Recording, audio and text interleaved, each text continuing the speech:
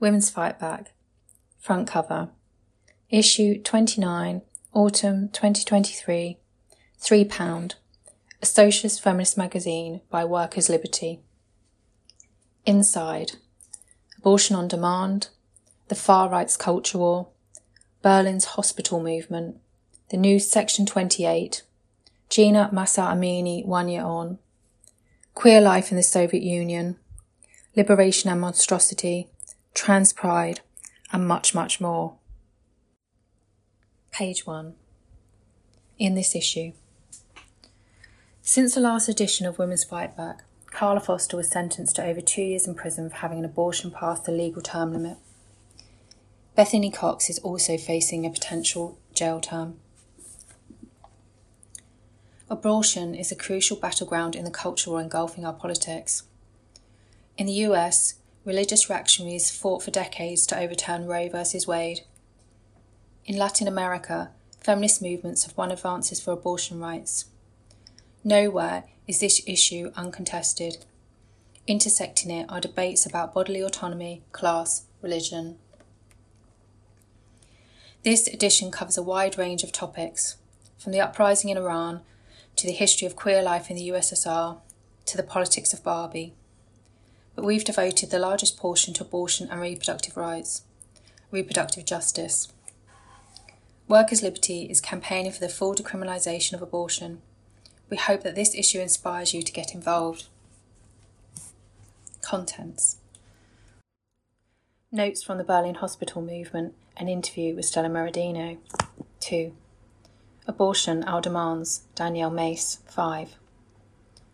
Bodies Under Siege, Kelly Rogers, 7.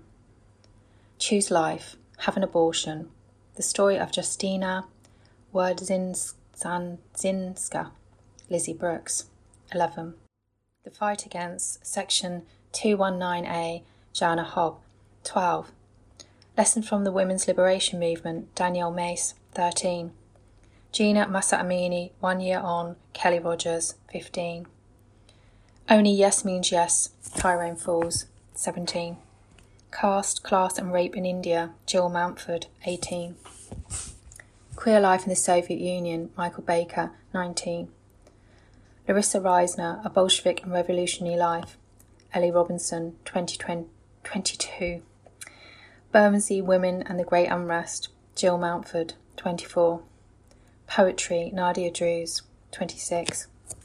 Liberation and Monstrosity, Liliana Pavia, 26. Being a Woman of Colour Around the World, Loretta Marie Pereira, 29. Barbie, A Review, Ruth Cashman, 31. Trans and Radical Pride, Wilson Gibbons and Alex Hulme, 33. The New Section 28, Jenny Wren, 35.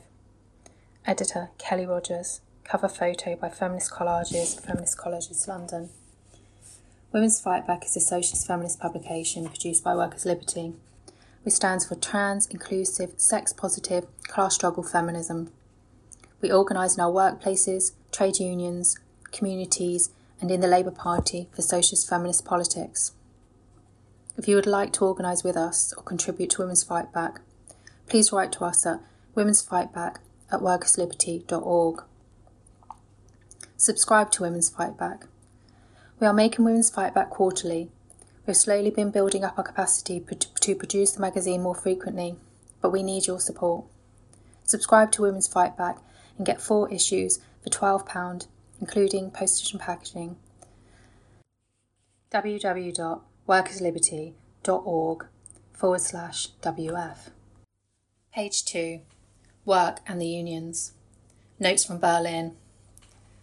What we can learn from the hospital movement.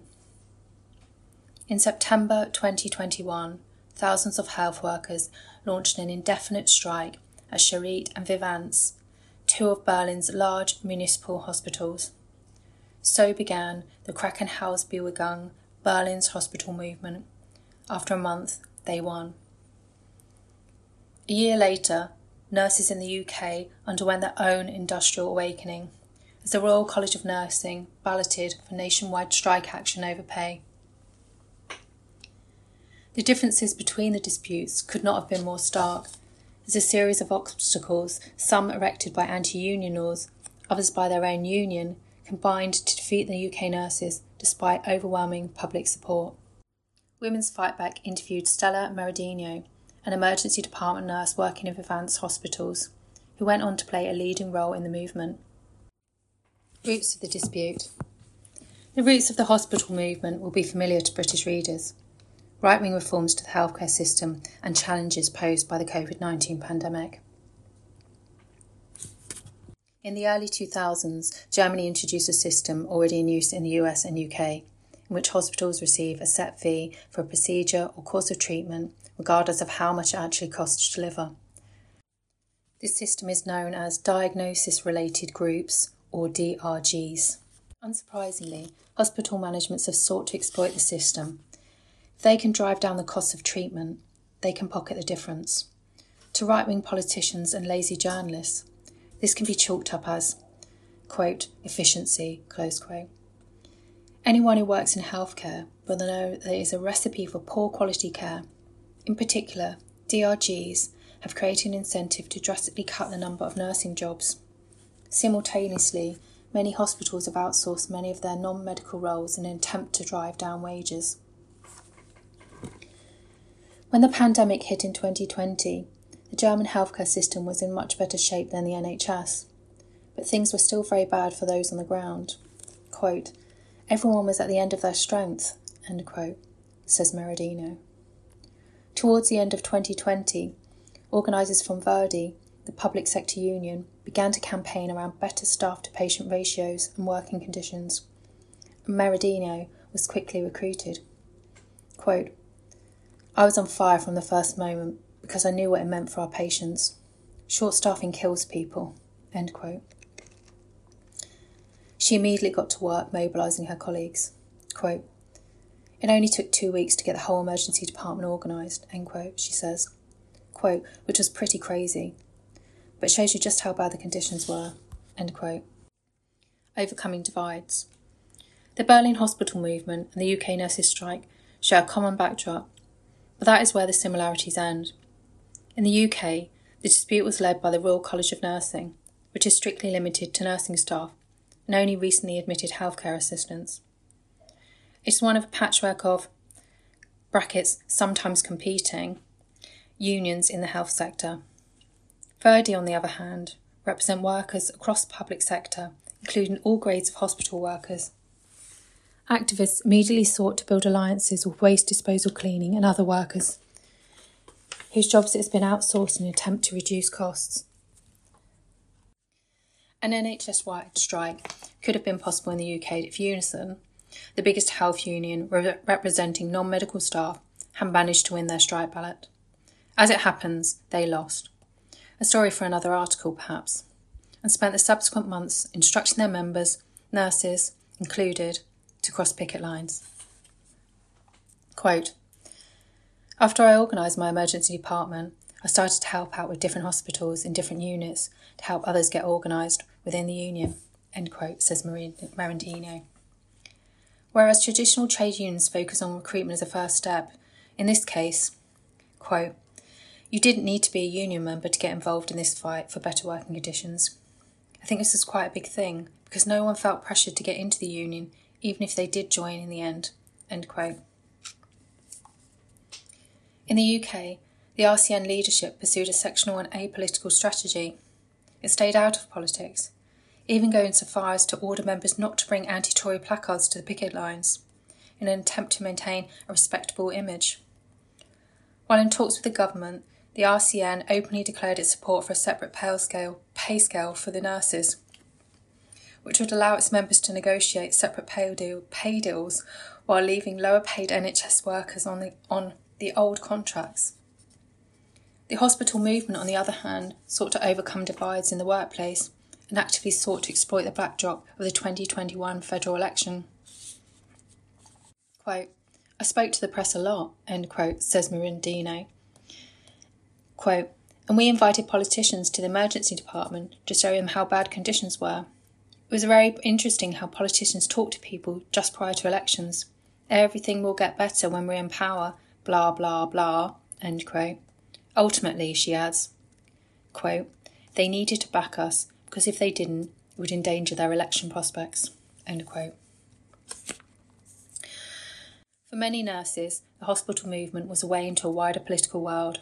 Quote, as a union, you always have a political standing, end quote, she says. Quote, and you should use that to stay on the good side. We're definitely on the left and we're very proud of it. We have many connections with queer organisations, feminists, homeless projects, anti-racist and anti-fascist movements, and so on. We keep each other informed about demonstrations. Our fight is not just within the health system, but against all injustice and discrimination, end quote. Demanding. Rather than being initiated and controlled by trade union bureaucracy, the Berlin strikes are based on organising in the workplace, with months of painstaking work and an attempt to organise meetings in every unit of the hospitals. Demands were formulated at the lowest possible level, rather than being distilled by supposed experts at Verdi's headquarters. Eventually they came up with 4 demands: better nurse-patient ratios, a clear means for enforcing these ratios, better conditions for those in training, and a pay rise for outsourced workers. As the mood of the struggle built, organisers put on rallies and engaged in other demonstrations of collective strength. It all culminated in the handing in of what amounted to an ultimatum signed by more than 8,000 health workers: either reach a settlement within 100 days or face an all-out indefinite strike.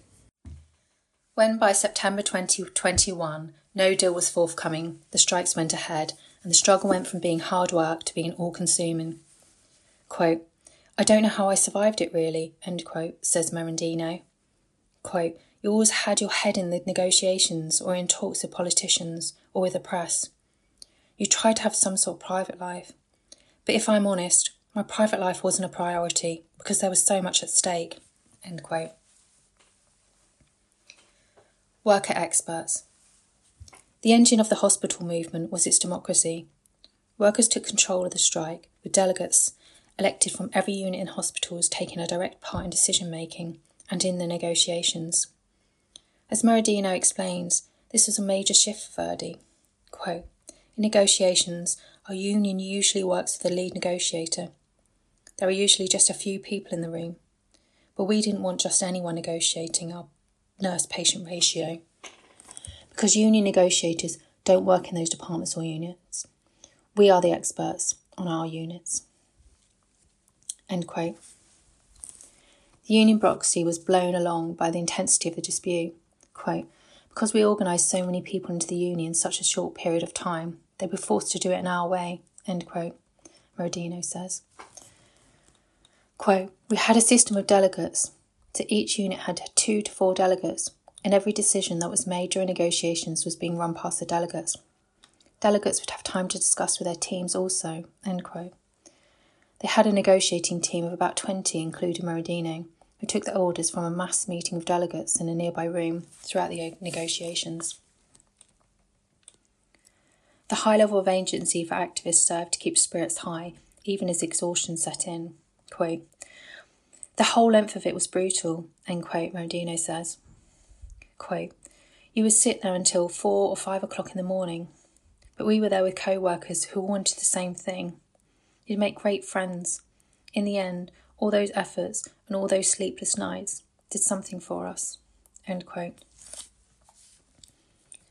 In any healthcare strike, the issue of whether and how to provide cover, or derogations in union jargon, is always a heated debate. In the end, both the RCN and the UK and Verdi in Berlin sent nurses to work during the strike to cover life-preserving services. But again, the manner in which this was organised could not have been more different. The RCN's derogations were decided by centrally appointed strike committees, which could be overruled, and in many cases were overruled, by unelected bureaucrats in the union HQ. In the hospital strikes, workers in hospital units decided themselves on how many people should work. In the emergency department, they chose the same number as the most understaffed shift in the previous 6 weeks. But how did all this bottom-up democracy sit with a massive institutional machine like Verdi? Quote, I think the union weren't very happy about it at first, end quote, Moradino says. Quote, they didn't expect to have 2,000 people getting organised in just a few months, but it happened. Those 2,000 people were very motivated and they wanted change, so Verdi were forced into giving us a voice. In the end, they could see the benefit. Before we'd have people sitting there who would have even worked in the hospital or in whatever workplace, depending on what strike it was. Now they have a network of worker experts they can rely on. It's lasting in Berlin and it's been adopted in other cities, end quote. Winning and spreading. The standard way to run and lose an industrial dispute in the UK at the moment is to call short, disconnected spasms of strike action over a marathon length of period of time in the hope that the employer will somehow become tired and give up. Not in Berlin. The hospital movement walked out for an indefinite period. Crucial to their ability to keep going was decent strike pay from Verdi. 80% pay for the nurses, and after some crowdfunding, more than that for outsourced workers. By the beginning of October, after just 1 month of all-out strike, they had been offered a raft of concessions and ended the dispute. They didn't get everything. They won improved nurse-to-pay ratios, though not ones as good as they had initially demanded, and a means of enforcing them. Nurses are now paid extra for working on understaffed shifts and get paid time off as compensation. Outsourced workers will get a pay rise. They will still not be on the same contracts as public sector workers and are still outsourced. Quote, the next step will be to take on outsourcing, end quote, Moradino says. In the aftermath of the hospital movement strikes, other health workers have begun to organise across Germany using the same demands. A year later, an 11-week Verdi strike in North Rhine-Westphalia, which includes the cities of Aachen, Bonn, Düsseldorf, Essen, Cologne and Munster, ended with a similar set of concessions from hospital managers. Quote, we can't change the whole union in Germany in just 1 year or two, end quote, Moradino says. Quote, but it is happening gradually, and it is a really good change, end quote. Give us what we want. In the UK, the nurses' strikes were the backbone of the largest wave of strike action so far this century. They garnered a small increase in pay as a result of their action. But the majority were disappointed as it didn't come close to what they had demanded. So what lessons are there to learn? The RCN dispute was tightly controlled by the union bureaucracy. Unelected officials ordered members around, determined the strategy of the dispute, and handpicked the strike committees.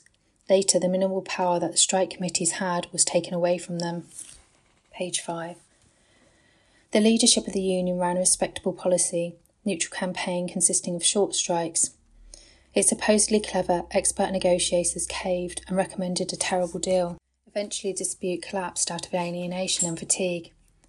This situation had looked promising. RCM members turned over their leadership in their internal consultation and rejected the government's offer, but trust and confidence in the dispute crumbled. The ballot was lost. In Berlin, nurses won, and they did so by running a democratic, worker-led campaign that was the opposite of the model deployed by many traditional unions. Trust was maintained throughout, especially during the crucial period of negotiations, because the workers were at the helm every step of the way. The rising militancy of health workers presents a huge opportunity, not just for the left, but for the cause of feminism. This is a sector dominated by women.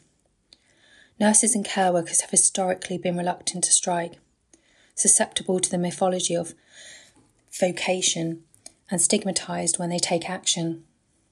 Across the world, millions of healthcare workers are coming to understand the reality of work they do and the leverage they have. Quote, there is one option, end quote, Moradino says, quote, and that is to give us what we want, end quote. Workers' Liberty has a number of industrial fractions, including our health fraction, which we use to organise our activity in trade unions. We believe that being organised and discussing ideas and strategies collectively puts us in the best stead to push our unions towards democratic, worker-led action, which will win. Reproductive justice. Abortion, our demands. Danielle Mace. In June this year, Carla Foster was sentenced to 2 years in prison for having an abortion after the legal term limit of 24 weeks. The case highlighted just how limited and fragile our abortion rights are. She was sentenced under the 1861 Offences Against the Person Act. This law is still the foundation of abortion law in Britain. It criminalises all abortions and carries the maximum penalty of life imprisonment. The 1967 Abortion Act legalised abortion under certain conditions with an authorised provider. But as it didn't repeal the 1861 Act, abortion remains illegal unless certain conditions are met. An abortion must secure the approval of 2 doctors who must agree that continuing with the pregnancy would endanger the mental or physical health of the woman or pregnant person, and the termination must take place before the legal term limit of 24 weeks, except in the case of risk to the mother's life or severe disability. Carla Foster won her appeal, has had her sentence reduced, note not overturned, and has been released from prison. But only a few weeks later, another woman was charged. 22-year-old Bethany Cox faces trial in January next year. She is the 4th woman to be prosecuted for allegedly carrying out an illegal abortion in 8 months. Both the British Pregnancy Advisory Service and the Royal College of Obstetricians and Gynaecologists say police investigations following later-term miscarriages and stillbirths are still on the rise. In 2021, a 15-year-old girl who had an unexplained early stillbirth was subject to a year-long criminal investigation that involved having her phone and laptop searched. In 2022, a woman was kept in a prison cell for 36 hours after a stillbirth due to suspicions she had had an abortion after the 24-week limit. Demands. Not one more woman should face criminal investigation for having an abortion, and to that end we must demand the full decriminalisation of abortion now. But decriminalisation will not be enough on its own. We need to remove all barriers to abortion access. That means the abolition of term limits. Even with decriminalisation, term limits will mean that women like Carla Foster would still be forced into riskier, medically unsupervised methods. We need access to safe and legal abortion as early as possible and as late as necessary. Abortion on demand. We must abolish the 2-doctor rule and the requirement to prove that continuing with the pregnancy would involve greater risk to our mental or physical health. Simply not wanting to be pregnant should be reason enough. These constraints put pressure on women and pregnant people to question their reasons, as well as enabling anti-abortion doctors to undermine and obstruct access to abortions. Not just in law, but in practice too. We also need to win abortion on demand in practice. Although abortion is now decriminalised in Northern Ireland, it is still not available to most women due to a lack of services. In the rest of the UK, there's chronic underfunding, underprovision and under-resourcing of abortion services. Access to abortion is a postcode lottery, where in some areas women are travelling hundreds of miles or waiting weeks to be seen. Nearly 3/4 of abortions are carried out by private providers funded by the NHS. According to the 2022 report by the Royal College of Obstetricians and Gynaecologists Abortion Task Force, the quality of abortion provision is poorer, less safe and less consistent across the UK due to historic variation in funding and the exclusion of NHS trusts from many contracts. Abortion care also fails to meet NICE, National Institute of Health and Care Excellence, guidelines, which require abortion procedures to be available within 1 week of assessment. NHS underfunding and under-resourcing are also limiting the choice of abortion methods available. The 2 methods are surgical abortion and medical abortion. Surgical abortions take place in a clinic or hospital, under sedation or anaesthetic, and require a couple of hours stay. Medical abortions involve taking 2 pills to induce abortion at home, which takes a few days. Medical abortions are now by far the most common method for 12 weeks, before 12 weeks. They are favoured by NHS and private providers because they are much cheaper and easier to provide. Medical abortion will be many women and pregnant people's first choice because they can stay home and pills can now be ordered online via telemedicine consultation. But it won't be everyone's preference. Medical abortions mean days of very heavy bleeding, intense cramps and fever. This isn't something that can be easily hidden from others in the home, such as parents or an abusive partner. It's also not safe for those with a variety of medical histories. Women who need or prefer a surgical abortion are forced to wait weeks for an appointment or travel far from home to the nearest suitable clinic. There is very little provision through NHS trusts for abortions above 14 weeks. At later gestations, only a few NHS trusts in England provide abortions, and in Scotland, Wales and Northern Ireland there is no provision at all. We need to fight for access to a full and free choice of procedure, available locally for all and as close to home as possible. Abortion services should be fully integrated into the NHS sexual and reproductive health services.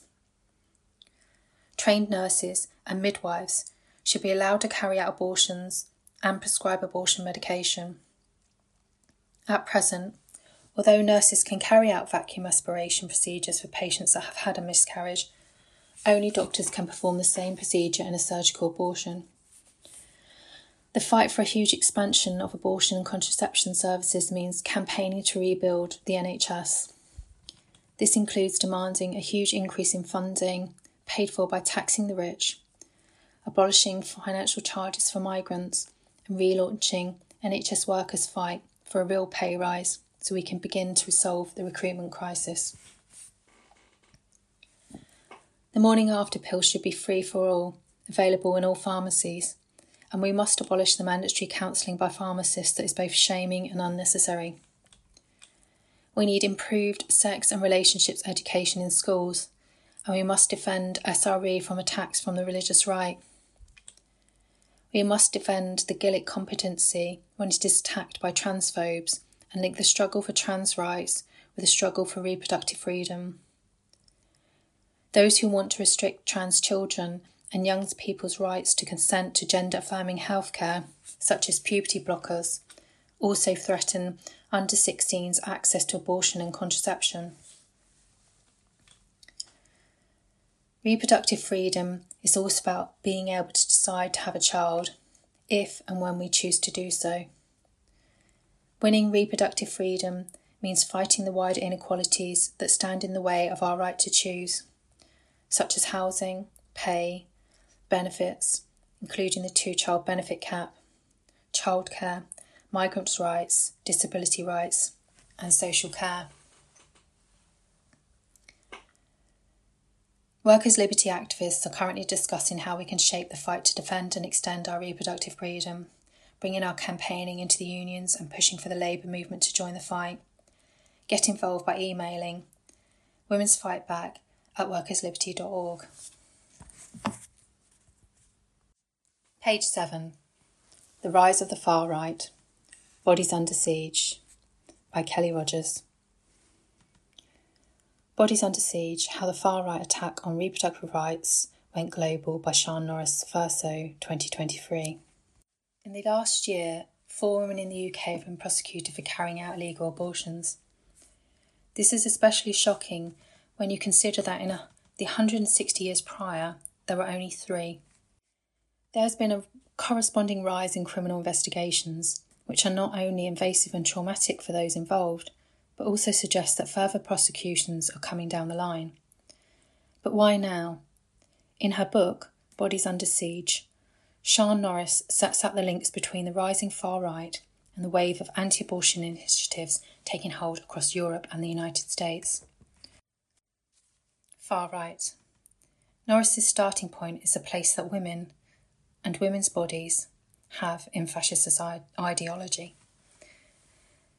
Central to this ideology is a belief in a, quote, natural order, end quote, predicated on patriarchal authority and white supremacy. The far right consistently links abortion to a conspiracy they call the, quote, great replacement, end quote, whereby abortion, alongside migration from the global south, is leading to the collapse of white majority nations. The great replacement is, so the theory goes, being driven by the so-called, quote, cultural Marxist elites, end quote, a term that is rooted in anti-Semitism, but has become a catch-all to include Jewish people, feminists, the left, Black Lives Matter activists, the EU and the US Democrats, amongst other things. At the heart of the Great Replacement theory is the call to take control of women's reproduction. Meanwhile, people of colour must be removed, sterilised or exterminated in a genocidal race war. Then came QAnon, another conspiracy theory that emerged in 2017 on the message boards of 4chan. According to the followers of the theory, a left-leaning elite of, yes, you got it, quote, cultural Marxists, end quote, runs a cabal of cannibalistic child molesters. Abortion, they say, is used for ritual satanic sacrifice, the aim being to de-Christianise the West and execute the Great Replacement.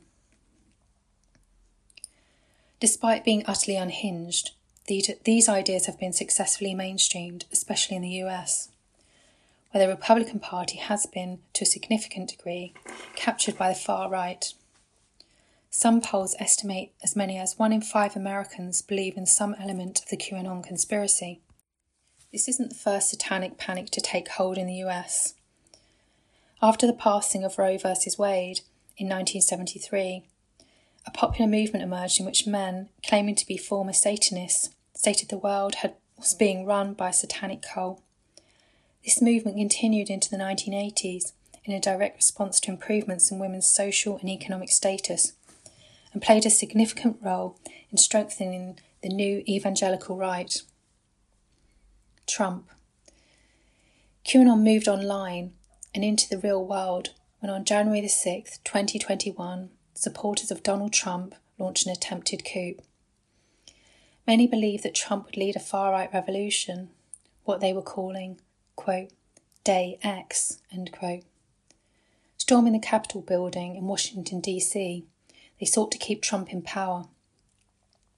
The mob brought together QAnon followers, far-right extremist groups, and prominent anti-abortion activists. Among them was John Brockhoft, an anti-abortionist who was jailed for firebombing a Planned Parenthood clinic in Cincinnati, Ohio, in 1985. In a newsletter published from prison, he described the murder of doctors providing abortion as, quote, justifiable homicide, end quote. The mob eventually went home on Trump's instruction. That night, 147 Republicans voted to support the claim that the presidential election had been invalid. Amongst them were congressmen and women that had publicly promoted the QAnon conspiracy theory. In the months that followed, Republicans continued their vicious campaign against civil liberties, including the right to safe, legal abortion. Trumpism had relied on hyper-online, misogynistic communities since its beginning. Indeed, the 2016 election was epitomised by scandals about, quote, pussy grabbing, end quote, and the like, and became a flashpoint for, quote, incels, end quote, and men's rights activists. After his election, Trump appointed anti-abortion judges to the Supreme Court, and the 4 years of his presidency saw a cataclysmic wave of anti-abortion measures. These included the introduction of heartbeat bills, limiting abortion to the first 6 weeks, the forced closure of abortion clinics, the implementation of trap laws, and the introduction of state laws requiring funerals for aborted fetuses. Although he lost in 2020, by then Trumpism has successfully turbocharged the culture war and instigated a hardline anti-abortion judiciary.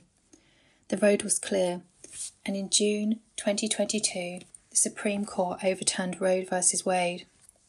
21 states now have implemented a near total ban on abortion or severely restricted access to it.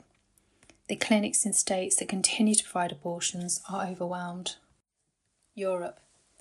In 2013, religious right network Agenda Europe held its inaugural conference in London, in which approximately 20 North American and European anti-abortionists set themselves the task of devising, quote, new strategies for European anti-abortion movements, end quote. The network's manifesto, carrying the revealing title, quote, Restoring the Natural Order, end quote, has been described by Ellen Rivera, in her study of the influence of Agenda Europe in Spain, as, quote, part theological tract, part anti-communist pamphlet, part far-right conspiracy theory, and part totalitarian roadmap, end quote. It sets out a blueprint of incremental changes to abortion rights, with the ultimate goal of a total ban. These changes include bans on terminations in cases of fetal defect, narrowing term limits, the requirement of minors to secure parental consent, mandatory counselling and calling off periods, and introducing vexatious regulations that make it more difficult for abortion clinics to operate. In Bodies Under Siege, Norris draws concrete links between Agenda Europe and a number of other anti-abortion, anti-LGBT organisations. The World Congress of Families, Citizen Go, Hasta Or in Spain, Ordo Loris in Poland, and the Alliance Defending Freedom in the UK among them. She also demonstrates the influence that Agenda Europe and its sister and front organisations have had on mainstream politics. Hungary and Poland are two prime examples, but the influence of these organisations on political parties and politicians extends to Spain, France, Greece, Italy, Germany, the Netherlands, Slovakia, and elsewhere. Viktor Orban welcomed the World Congress of Families, WCF, to Hungary when Budapest hosted its annual conference in 2017. Orban gave the keynote speech where he called on Hungarians to have more children and attacked the EU for its liberal ideology, which is described as, quote, an insult to families, end quote.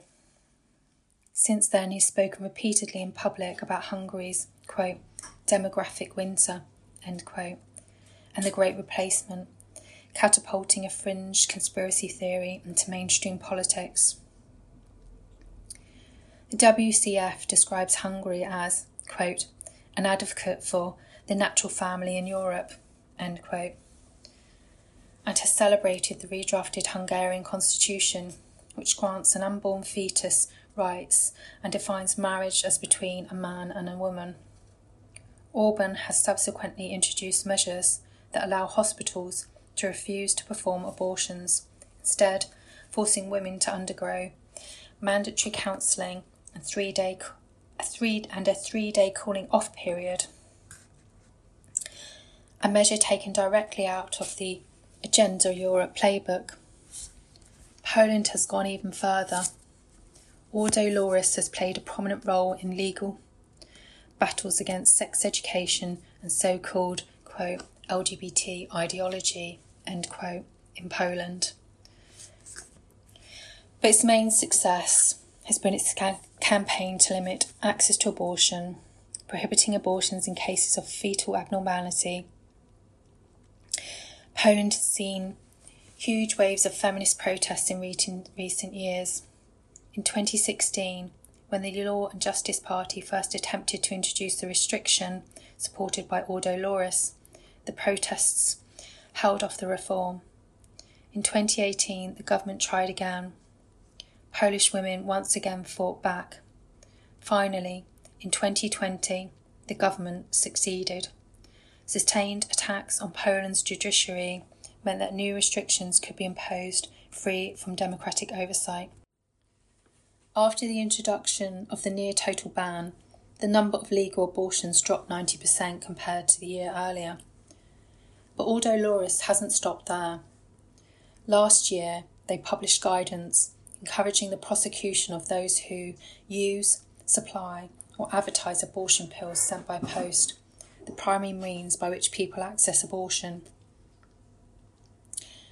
They also carried out a, quote, audit, end quote, of hospitals, determining whether they were providing abortions to refugees from Ukraine, and have campaigned for hospitals to take legal steps to verify that refugees are telling the truth when reporting that they had been raped. Rape is one of only 2 remaining situations in which people in Poland can access abortion. Alliance Defending Freedom was set up in the US in 1994. Its focus is fighting court battles, and it claims to have won 80% of all the cases that it has fought. Amongst its victories, one can find state bans on late-term abortions and dismantling buffer zones around abortion clinics. These zones protect service users from harassment by anti-abortion protesters. The ADF played an important role in paving the way to the overturning of Roe v. Wade. Britain. Alliance Defending Freedom's European wing, ADF International, is seeking to replicate the successes in the UK. The main focus at present is buffer zones. They want to keep them out of British law and dismantle them where they exist, arguing that anti-abortionists have a right to free speech. A number of Tory MPs have taken up this argument in Parliament. MPs that have proven links with the ADF, the World Congress of Families and Citizen Go. Amongst them is Nadine Dorries, who in 2011 submitted a bill to Parliament seeking to ban abortion providers from offering counselling to women with unwanted pregnancies. Brexit accelerated a culture war that has produced fertile ground for far-right groups like ADF International, Patriotic Alternative and Turning Point UK. Brexit emboldened those with hateful and bigoted views, leading to an increase in racist, xenophobic and anti-LGBT hate crimes. And for many, the new common sense is that white conservative males, aka the white, quote, the white working class, end quote, or, quote, ordinary people, end quote, depending on who you're talking to, are being silenced by a, quote, woke mob, end quote. Mark Collett, UK neo-Nazi, who founded the fascist group Patriotic Alternative, shared a cartoon on Telegram depicting white women queuing at an abortion clinic and a line of hijab-wearing women outside a maternity ward. The image was captioned, quote, "This is white genocide," end quote. It's one of many like it circulating on Telegram, Reddit and Gab. Jim Dawson, who founded the Anti-Abortion UK Life League and co-founded the fascist anti-Muslim group Britain First, is also very prominent in the UK. He spends much of his time producing online content, videos that weave in anti-abortion speeches with far-right conspiracy theories and pro-Putin messages. Unfortunately, these organisations have been gaining some momentum. Patriotic Alternative have been organising protests across the UK, outside hotels, housing asylum seekers and refugees. Has also coordinated countryside hikes and local litter-picking initiatives to try and garner support. Patriotic Alternative recently split, with some members having to form a new group, Homeland. Red Flare, an organisation that investigates the far right, described Homeland as, quote, a distillation of the most dangerous elements into something harder, more serious and better organised, end quote. Patriotic Alternative, alongside Turning Point UK, whose sister organisation, Turning Point USA, organised the buses that took the extremist militias to Washington DC on the 6th of January 2021, have also been protesting drag events. In recent years, trans, queer and gender non-conforming people have been a central target of the far-right hate. Indeed, anti-trans bigotry has united the broader far-right in a way that few other issues have managed. This should come as no surprise. Gender is, in the view of the far-right, innate and immutable, and traditional gender roles determine one's place in the so-called natural order. The far-right has formed an unexpected alliance with women anti-trans activists, some of whom originally heralded from the left and claimed to be feminists. Unlikely partners, the two camps share common ground on issues such as protecting single-sex spaces and women's sports. Individuals and organisations share platforms with fascists. Not all, it should be said. Objectionable though they are, Women's Place UK have denounced those working with the far-right. In doing so, these so-called, quote, gender-critical, end quote, feminists have found common cause with a right that wants to criminalise trans people, stigmatise gender non-conformity and subordinate women. And it doesn't stop there. In June this year, Kathleen Stock, a prominent, quote, gender-critical, end quote, feminist, published an article titled, quote, The Perils of Reproductive Extremism, end quote. In it, she argued for a continued criminalisation of abortion, mere days after Carla Foster was sent to prison, and for the father's right to influence the decision of whether someone should get an abortion or not. Not only have, quote, gender-critical, end quote, feminists fueled the rights war on trans people, in Stock's case, she's coming after our reproductive rights too. In this context, it's perhaps unsurprising that we appear to be losing the culture war. The Conservatives' historically an institutional barrier to the rise of the extreme right has now itself turned into the far-right party of sorts. It's no coincidence that the Tories are now pursuing a barbaric scheme to deport migrants to Rwanda. Nor is it a coincidence that they are now preparing a new, quote, Section 28, end quote, which will force school workers to, quote, out, end quote, trans students. Migrants' rights, trans rights and reproductive rights are all firmly in the crosshairs of the right. It is essential that we are united in our struggle against oppression in all its forms. Wake-up call. At this stage, it's not entirely clear why we're seeing such a spike in criminal investigations against people having abortions in the UK, but evidently something is going on. In Bodies Under Siege, Sian Norris draws a clear line between fascist ideology, the role of conspiracy theories in popularising fascist thought, the web of religious right organisations working to roll back our civil liberties, and finally, the mainstream politicians that have long had connections with these far-right projects. But while Norris is right to sound the alarm about the influence of these groups, it would be wrong to say that Trump and the overturning of Roe versus Wade came about purely by design. These things are messy and complicated. Trumpism is rooted at least as much in the long-standing evangelical right as it is in the newfangled conspiracy theories and far-right message boards. Trump was, ultimately, a horrible, perfect storm, and it is far from a foregone conclusion that the anti-abortion lobby will have the same level of success in the UK. But what Norris has helped clarify is that the anti-abortion, anti-LGBT, anti-woman religious right is a force to be reckoned with.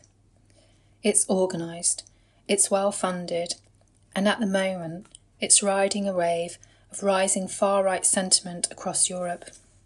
And, as always, women's bodies are a terrain that the right seeks to control and which we must defend. As such, Bodies Under Siege is a much-needed wake-up call. Our policy: abortion as early as possible, as late as necessary. In April this year, members of Workers' Liberty convened for our annual Democratic Conference. We passed this policy, launching a programme of activity campaigning for the decriminalisation of abortion, the abolition of term limits, and expansion of reproductive rights. Policy barriers to safe abortion include criminalisation, mandatory waiting times, the requirement that approval must be given by other people or institutions, financial charges, e.g. for some migrants, insufficient levels of provision, and limits on when, during pregnancy, an abortion can take place. Such barriers can lead to critical delays in accessing treatment and increased risks of unsafe abortion, stigmatisation, and health complications. Some barriers are used by anti-choice individuals and organisations to push women past legal term limits to prevent legal abortion. We are for the removal of all of these barriers and the decriminalisation of abortion, which would lead to it being regulated in the same way as other healthcare procedures. Our support for abortion rights is based on bodily autonomy. Nobody should be forced to stay pregnant against their wishes. Workers' Liberty is a democratic member-led organisation. Get in touch to learn more about joining Workers' Liberty and what we do. office@workersliberty.org. Page 11. Poland. Choose life.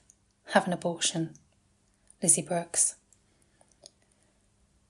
Since January 2021, Poland's had a near-total ban on abortion. Before this, Poland already had some of the most restrictive abortion laws in Europe, which only allowed for abortions in a small number of scenarios. If the pregnant person had been raped, or the pregnancy resulted from incest, if their life was in danger, or in cases of severe fetal abnormality. The ruling by the Constitutional Tribunal declared the last of these no longer valid. In 2020, there were approximately 1,000 legal abortions. Following the introduction of the new law, that number fell by 90%. Justina Wodzinska was arrested in November 2021 for posting a woman abortion pills to take her home. Aiding an abortion carries a potential sentence of up to 3 years in prison. She attended her final day of court on 14th of March this year, dressed in a magenta suit and a gold necklace displaying the words, quote, "myth, miso," end quote, referring to the two drugs used for medical abortions, mifepristone and misoprostol. She was supported by Kinga Jelinska and Natalia Broniarczyk, with whom she had co-founded the activist group Abortion Dream Team, ADT. They were wearing matching jackets emblazoned with a slogan, quote, "Choose life, have an abortion," end quote. Protesters gathered outside the court, waving placards that read, quote, "Jacques Justina," end quote, quote, "I am Justina," end quote. Justina never denied mailing the pill. Instead, her defence was that doing so was not a crime but an act of compassion. It was the state that was guilty. The woman she had sought to help had become dangerously ill while pregnant and had been admitted to hospital. When she expressed her concerns to her doctor, she was dismissed. The woman discharged herself and intending to terminate her pregnancy. She was in an abusive relationship with a controlling partner who did not want her to end the pregnancy. Here, Justina got involved. She sent a small supply of mifepristone and misoprostol. The next day, she heard the woman's partner had discovered the pills and called the police. The trial had been widely criticised. The judge denied human rights groups access to the courtroom, but granted entry to a representative from extreme anti-abortion group, Ordo Loris, and allowed them to participate in the prosecution to represent the supposed interests of the fetus. The public prosecutor also filed motions against Justina, accusing her of, quote, "indecent behaviour," end quote, outside of the courtroom. ADT made the most of the trial to raise awareness of the existence of abortion pills. They would regularly hold up boxes of mifepristone during press conferences. The verdict was read out just after 3 p.m. on the 14th of March. The Abortion Dream Team were now wearing matching blazers adorned with silver sequins. Justina was found guilty of both charges and sentenced to 8 months community service at 30 hours per week. The judge gave a heavier sentence than the one that the public prosecutor had requested. The woman that Justina had sought to help ended up inducing a miscarriage using an unsafe method, leading to hospitalisation and a serious infection. She eventually made a full recovery. Dorota Agnieszka Izabela. Justina was convicted in March. It didn't take long for another woman to pay the price for Poland's restrictive laws. In May, Dorota Lalik died in hospital. 5 months pregnant, her waters broke. She was initially told that her pregnancy could be sustained and that her health was not in danger. The staff told her to lie with her legs up in the air so that the, quote, waters might come back, end quote. She developed sepsis and her health deteriorated quickly. Dorota was eventually given an abortion, but too late. She died from septic shock and multiple organ failure that same day.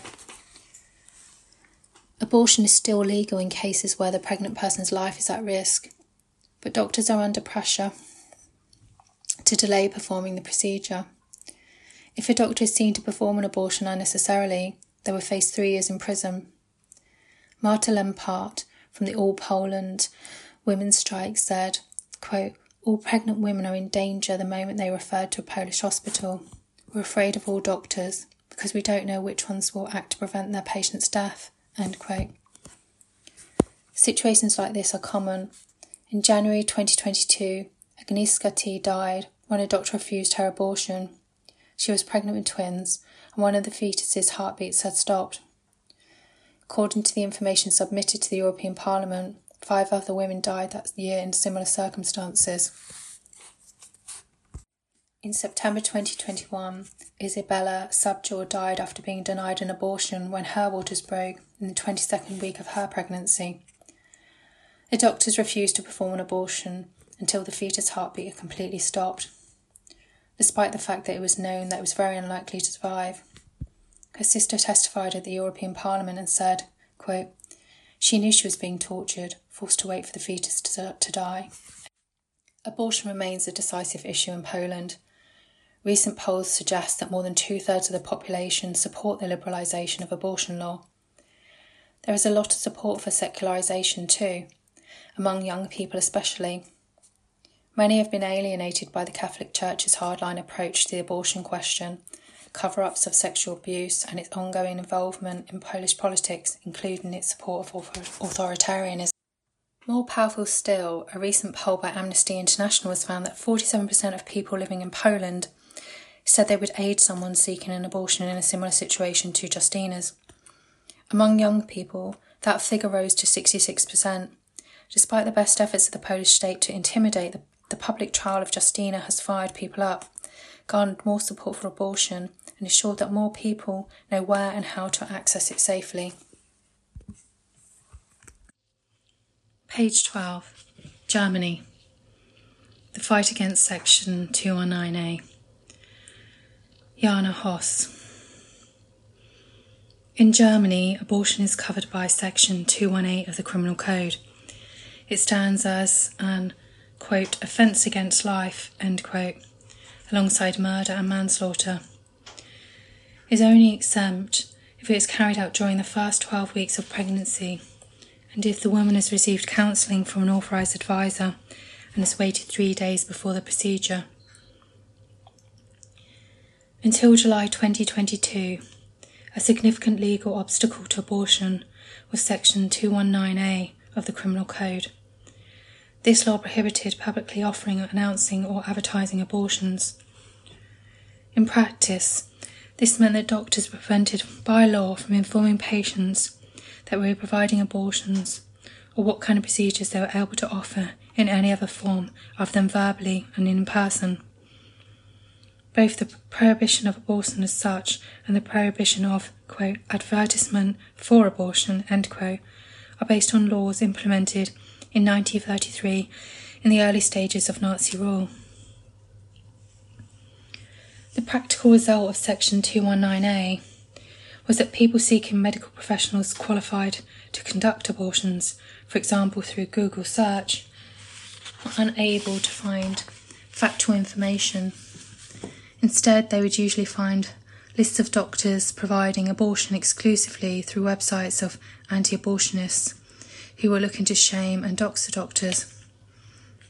Those seeking abortion would be subjected to a string of anti-abortion propaganda before they could even find a doctor qualified to conduct the procedure. In 2017, Dr. Christina Hanel, a GP from Hesse, was found to have violated paragraph 219A by including information on abortion on her website. She was sentenced to €6,000 fine. There was a huge public backlash, and all political parties, except the governing CDU, CSU and the far-right AfD, pledged to repeal the law. At the time, parties backing abortion reform held a majority of the Bundestag seats, and the 2017 federal elections changed the situation overnight. The CDU and SPD formed a coalition, and in and amongst the horse trading, the SPD dropped its pledge to get rid of Section 219A.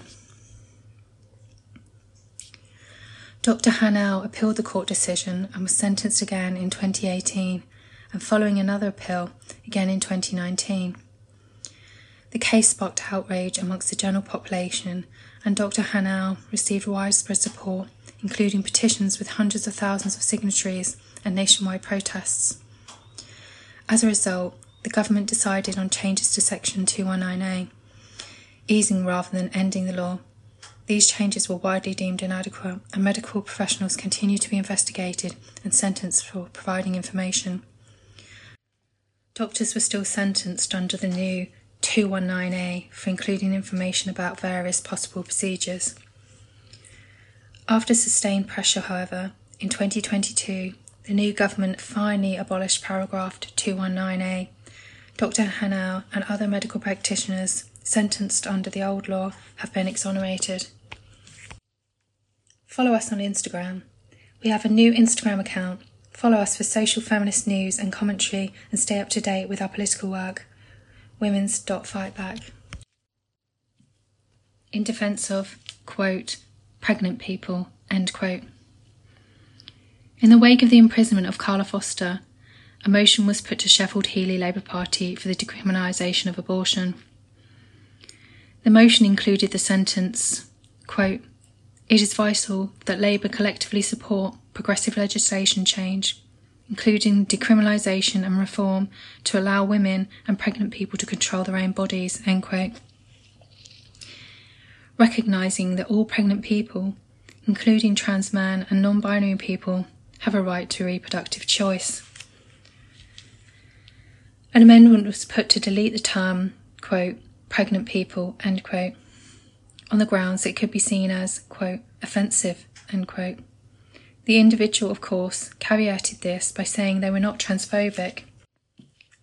They appealed for unity around the, quote, most important issue, end quote, of abortion rights. Fortunately, the amendment was defeated and the motion was passed. Shamefully, however, a minority voted against the motion as a whole once it was clear it would include the term. This illustrates the lie that the issue for transphobes is the, quote, clash of women's rights and trans rights, end quote. Where there was an opportunity to make a stand on women's rights and back trans rights, they chose their prejudice, the very definition of trans exclusive. A feminism that does not fight proactively for trans rights will leave women behind and become a defence campaign for those with the most power in our movement. Pass our motion for full decriminalisation of abortion in your Labour or trade union branch. bit.ly/motion abortion decrim. Page 13. History. Lessons from the movement. Danielle Mace. The campaigns in the 1970s and 1980s, which defeated a series of attacks on the 1967 Abortion Act after a model that we can learn from. In 1975, the National Abortion Campaign, NAC, was set up to campaign against the White Bill.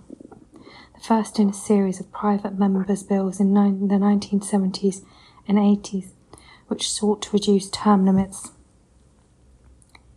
The NAC was made up of activists from the women's liberation movement, the socialist left, and the Labour movement, and it had two aims: to defend the Abortion Act and win real reproductive freedom. The NAC was clear that abortion was a class issue. They knew that to win, they needed to build a mass movement that was based in the organised working class.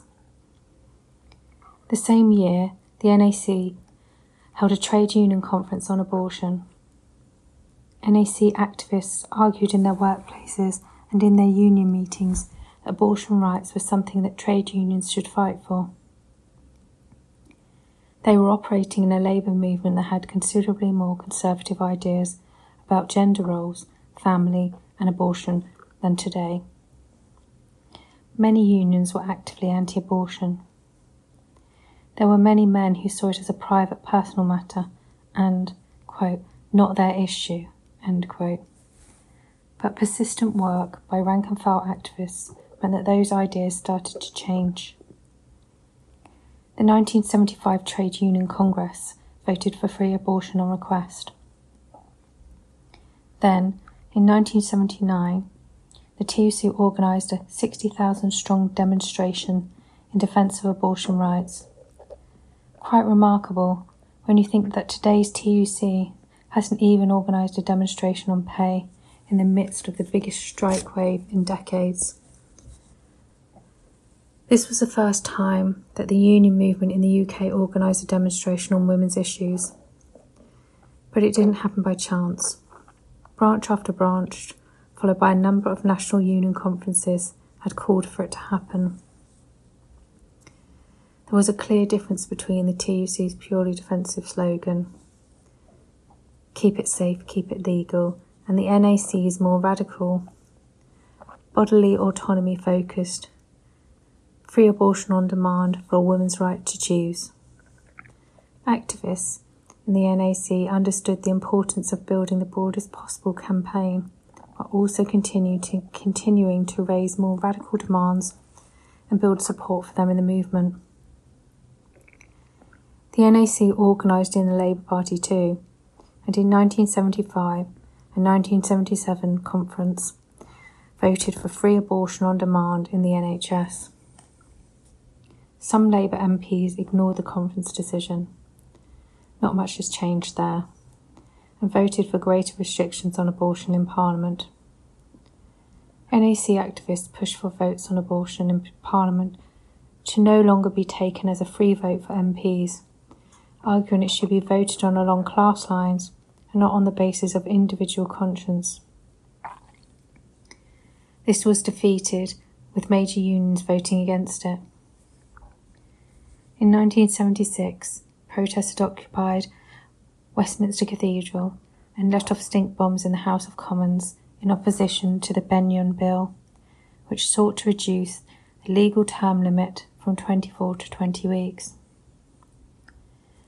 In 1987, 20 years after the passing of the Abortion Act, the Autumn Bill was submitted, seeking to reduce the legal term limit, this time from 24 weeks to 18. Once again, the NAC mobilised, creating the Fight Autumn Bill campaign. FAB had local groups in almost every town and city and coordinated another TUC-sponsored national demonstration. In both cases, they successfully fended off the bills. In 2003, the NAC merged with the Abortion Law Reform Association, ALRA, to form Abortion Rights UK. Now our rights are again under attack. As we mobilise to defend ourselves, we should remember that, to some extent, we've been here before and won. And we should remember the lessons. Mass working class mobilisation will be crucial in the battle ahead.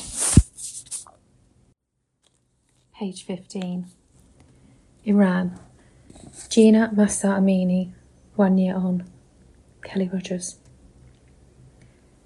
September marks 1 year on since the murder of Gina Mahsa Amini, a young Iranian Kurdish woman who was killed in detention following her arrest for allegedly violating Iran's compulsory hijab law. Her murder sparked the most significant protests against the Iranian regime since the 1980s, and the strength of the uprising prompted the Iranian regime to take the notorious morality police off the streets. Crackdown. It has been confirmed that more than 20,000 people have been arrested and hundreds killed in the subsequent crackdown, with the real number expected to be much higher. Sentences have been extremely harsh. At the time of writing, Iran Human Rights reports 464 executions so far in 2023, a sharp increase on the previous years as the regime attempts to instill fear in political dissidents. Protests have been taken through Iran's revolutionary courts, in trials blighted by gross miscarriages of justice, including confessions being extracted under torture. Many individuals remain in detention, charged with offences carrying the death penalty. Women political prisoners report being raped by interrogators, attacked by fellow prisoners, and being denied medical treatment. Many have been moved to prisons outside of the capital city. It is believed that the regime may be looking to close down Evin prison in Tehran and then claim that Iran no longer detains political prisoners. The Iranian regime is one of the worst in the world for freedom of the press, and since the beginning of the uprising, dozens of journalists have been detained. Niloufar Hamidi and Elaha Mohammed were the first two reporters to be arrested in September 2022.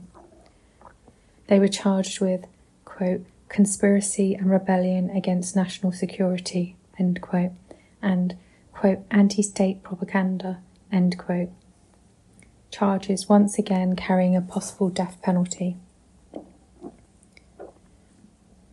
Their trials took place in the Tehran Revolutionary Court in July, behind closed doors, and they were both denied access to legal representation. Other journalists report being beaten in custody, receiving death threats, being followed and receiving threats that their close family members will be raped or killed. At the time of writing, 26 journalists are detained in Iranian prisons. Thousands of schoolgirls have been hospitalised following reports of mass poisonings. The first case came from the city of Qom in November at the height of the wave of street protests. Ali Portabata Bey, who reported on the Qom poisonings, is one of the journalists that remains in detention. The poisonings are widely believed to be a punishment for the women and girl-led uprising, committed either by the government or by far-right groups in Iran. Despite the brutal crackdown, a lasting legacy of the protests has been continued defiance from Iranian women and girls, especially when it comes to wearing the hijab. Images and footage of women removing their headscarves feature regularly on social media, as well as on the streets of Tehran, and it's estimated that 10% of Iranian women do not cover their hair. At the time of the writing, the anniversary of Gina Mahsa Amini is drawing closer, and the regime is preemptively arresting large numbers of women's rights activists in an attempt to stall a new wave of protests. Sepideh Ghoulian. Sepideh Ghoulian is a prominent 20-year-old workers' rights activist and a political prisoner in Iran. She was jailed in 2018 for supporting the workers' union of Haftaber sugarcane workers' strike. She was originally arrested along with more than a dozen other activists, union organisers and workers. They reported being beaten, whipped, and threatened with sexual assault whilst being held. Most were released after a short period, but Sepida was only let go after a full month in detention. Her freedom was short-lived. Iranian state television aired footage which seems to show Sepida confessing to taking part in a Western-backed campaign to overthrow the government. She encountered these accusations on social media, declaring that she had been beaten and forced to make a false confession. She was imprisoned for a further 4 years. On 15th of March, she was released again, and in an incredibly courageous act of resistance, she immediately staged a powerful one-woman protest outside the prison gates. Hair uncovered, carrying a bunch of flowers, smiling, she was recorded shouting, quote, "Khamenei, Ali Khamenei, Iran's so-called supreme leader, the tyrant will drag you into the ground," end quote, and demanding the release of other political prisoners. Sepida was arrested that same day and now faces a further 2 years in prison. In July, she was removed from court during a public session of her trial because she refused to wear a, quote, chador, end quote, a full body cloak that reveals only the face. Her trial has been suspended. Resistance. The protests rumble on in Iran in fits and bursts. The strength of the uprising last year initially forced authorities to capitulate to the pressure of the protesters, at least in practice. For 10 months, the morality police stopped patrolling the streets. This year has seen a wave of strikes. Inflation in Iran has been running at approximately 50% for several years now. Widespread anti-regime sentiment and a collapsing economy prompted workers from energy, steel, petrochemical and other industries to strike. Workers in more than 80 companies joined the action, striking against poor working conditions, job insecurity, low wages and rising living costs. The hijab remains the symbol of the uprising, the pinnacle of decades of oppression under a clerical fascist regime. But the protests have always been about more than just reforming the compulsory hijab law. The Iranian people are demanding the overthrow of the Islamic Republic. An opinion survey of 158,000 Iranians, conducted in late December 2022, showed that 81% rejected the Islamic State. Of these, 40% believe it should be replaced by a democratic republic and 22% by a constitutional monarchy. In February, a number of leftists, feminists and student organisations and worker unions joined together to issue a statement against the regime.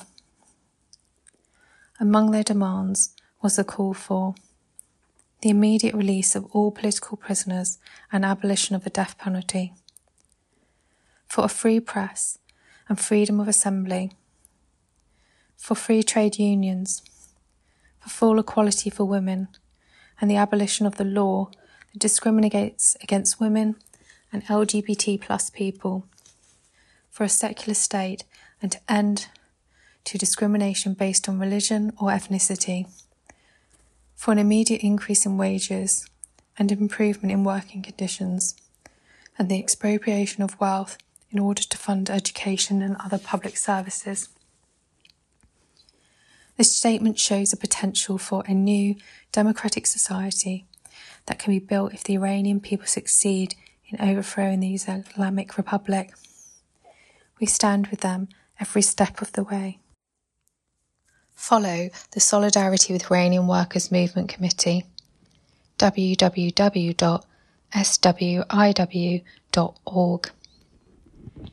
The aims of the committee are to mobilise union and labour groups in support of the uprising and workers' protests in Iran and in opposition to the human rights violations and executions. The committee is chaired by John McDonnell MP and consists of Iranian women's rights activists and delegates from trade unions and Iranian and Kurdish groups. Workers' Liberty also sends a delegate. Pass our motion in your Labour or trade union branch, calling for the release of Sebeder Golian and all political prisoners in Iran. bit.ly/free Sebeder-motion. Page 17. Spain. Only yes means yes. Tyrone Falls. New sexual consent legislation came into effect in Spain in October 2022. Quote, La Ley de Garantía Integral de la Libertad Sexual, end quote, stating that sexual consent must be explicit and cannot be assumed to be given. Previously, victims of sexual abuse, harassment, and violence had to prove violence, threat of violence, or coercion, or demonstrate that they had resisted the perpetrator. Under this new law, popularly known as the, quote, only yes means yes, end quote law, quote, La Ley del Solo CSC, end quote, various lesser crimes have been recategorised as sexual assault. A range of behaviour that was previously not criminalised will also now be recognised as such. This includes use of digital violence, e.g. non-consensually sharing sexual images of the person, use of drug and alcohol to facilitate sexual assault and street harassment, i.e. provocative comments, whistling or gestures. The impetus for the legislation came from two high-profile rape cases in Spain in 2016 and 2020, and feminist mobilisations in response to them. In 2016, 5 men who raped an 18-year-old woman in Pamplona during a popular bull running festival were acquitted. The case, popularly referred to as, quote, the Wolf Pack, end quote, and the subsequent court decision sparked outrage across Spain. In particular, protesters were furious that the courts had found that video footage showing the victim unmoving and with her eyes closed proved that there was consent. One of the men accused was a member of the Civil Guard and another a member of the Spanish Army. In 2019, after widespread mass demonstrations, the decision was reversed. The 5 men were charged with rape and sentenced to 15 years in prison. A year later, in Catalonia, a 14-year-old girl was gang-raped by a group of men. Because the girl was intoxicated and was not in a state to fight back, the courts ruled that the men were only guilty of the lesser crime of sexual abuse. The courts ruled categorically that it was not rape. In 2021, the number of rape cases increased by 34% compared to the previous year. The Interior Ministry estimates that in 2022, around 2,870 rapes took place, an increase of 53% compared to 2019. This amounts to just under 8 women raped every day, and the actual number is very likely higher. Close to 1 in 10 women over the age of 16 have suffered sexual assault by either a partner or an ex-partner over the course of their lives. In September 2019, mass demonstrations took place after 19 women were killed by current or former partners over that summer. According to a study carried out by 4 Spanish public universities, in 80% of sexual assault cases, the victim knows the perpetrator, and 60% occur in the victim's home. Clumsy laws or right-wing judges. The new law has faced criticism, however. Besides recategorising a range of behaviour as sexual assault, it also reduced the minimum and maximum jail sentences for those crimes. As a result, many prisoners have been able to reduce their sentences on appeal. The government, a coalition between Social Democrats, PSOE, and left-wing Unidos Podemos, argue that the loophole has only been interpreted in such a way because Spain's judiciary is largely controlled by the right. How much this is due to judicial conservatism as opposed to carelessness on the part of the coalition government is unclear. One suspects it is a combination of both. The coalition government is divided on how to resolve the issue. Unidos Podemos, UP, argue that the law as it exists does not require amendments, whereas the PSOE argue that further, quote, technical adjustments, end quote, are required. Some in the party have even gone so far as to say they will recruit support from the centre-right party Partido Popular, if need be. By April this year, 104 offenders have been released and a further 978 had their sentences reduced, according to government data. While there is a case to be made for focusing less on prison and criminalisation to tackle gender-based violence, this would be an extremely clumsy way of going about it. A clear step forward. Beyond enshrining the need for explicit consent, the law also mandates sexual education at all stages of the education system and investment in public 24-hour crisis centres. Whilst these are both positive developments, the details of both and the level of financial backing for them is unclear. Spain has recently made progress in other areas of gender equality, e.g.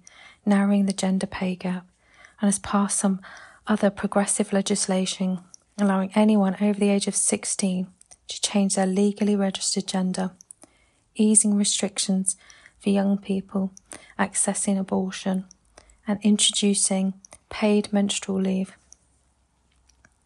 In spite of this, much of what makes people vulnerable to sexual and domestic violence, low pay, precarious immigration status, and rising rents and house prices persist or are getting worse. In the next couple of years, we will see how this law is enforced in the real world.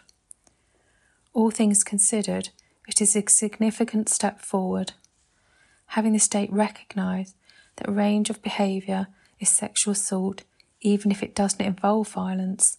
The threat of violence or resistance on the part of the victim is significant. The law provides support for those fighting sexual violence, workplace sexual harassment and domestic violence. In particular, the promise of an expanded network of crisis support centres should be pushed to ensure that they are well funded, democratically controlled, integrated into the wider public health system and easily accessible even to those living in a rural or suburban areas. Likewise, the mandate for expanded sex education should be pushed to be LGBT inclusive, as well as including discussions on consent and pornography. It remains to be seen what the lasting concrete results of this legislation will be. Ultimately, it will depend on the Spanish feminist movement and the Spanish left. Page 18. India. Caste, Class and Rape. Jill Mountford. In May this year, 2 women were stripped naked and dragged through the streets in Impal, the capital of Manipur state, before being gang raped by a mob of men. The backdrop to this incident is the ongoing ethnic violence between the Meitei people, who are the majority in Manipur, and the Kuki-Zo tribe, a minority. So far, over 130 people have died in the conflict, and more than 35,000 have been displaced from their homes. It was Meitei men who raped 2 Kuki women. Rape is the 4th most common crime against women in India, the weapon of choice for some men. Women and girls from Adivasi, Indigenous Indians and Dalit communities, once known as the Untouchables, are almost twice as likely to be the victims of rape and violence.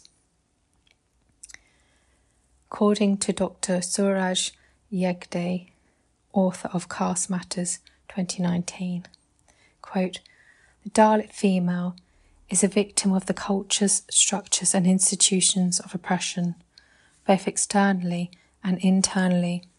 This manifests in perpetual violence against Dalit women." End quote. The National Crime Records Bureau's latest data shows there was a 45% increase in reported rapes of Dalit women between 2015 and 2021. Official statistics record that 4 Dalit women and girls are raped every day in India, though real numbers are thought to be much higher. Research carried out by Dalit-led women's groups, the Swabhiman Society, says that 10 Dalit women were raped every day in India in 2021. Rape is a weapon used against Dalit women and girls to keep the Dalit community in its place. And there are, of course, patriarchal structures and attitudes within the Dalit community itself.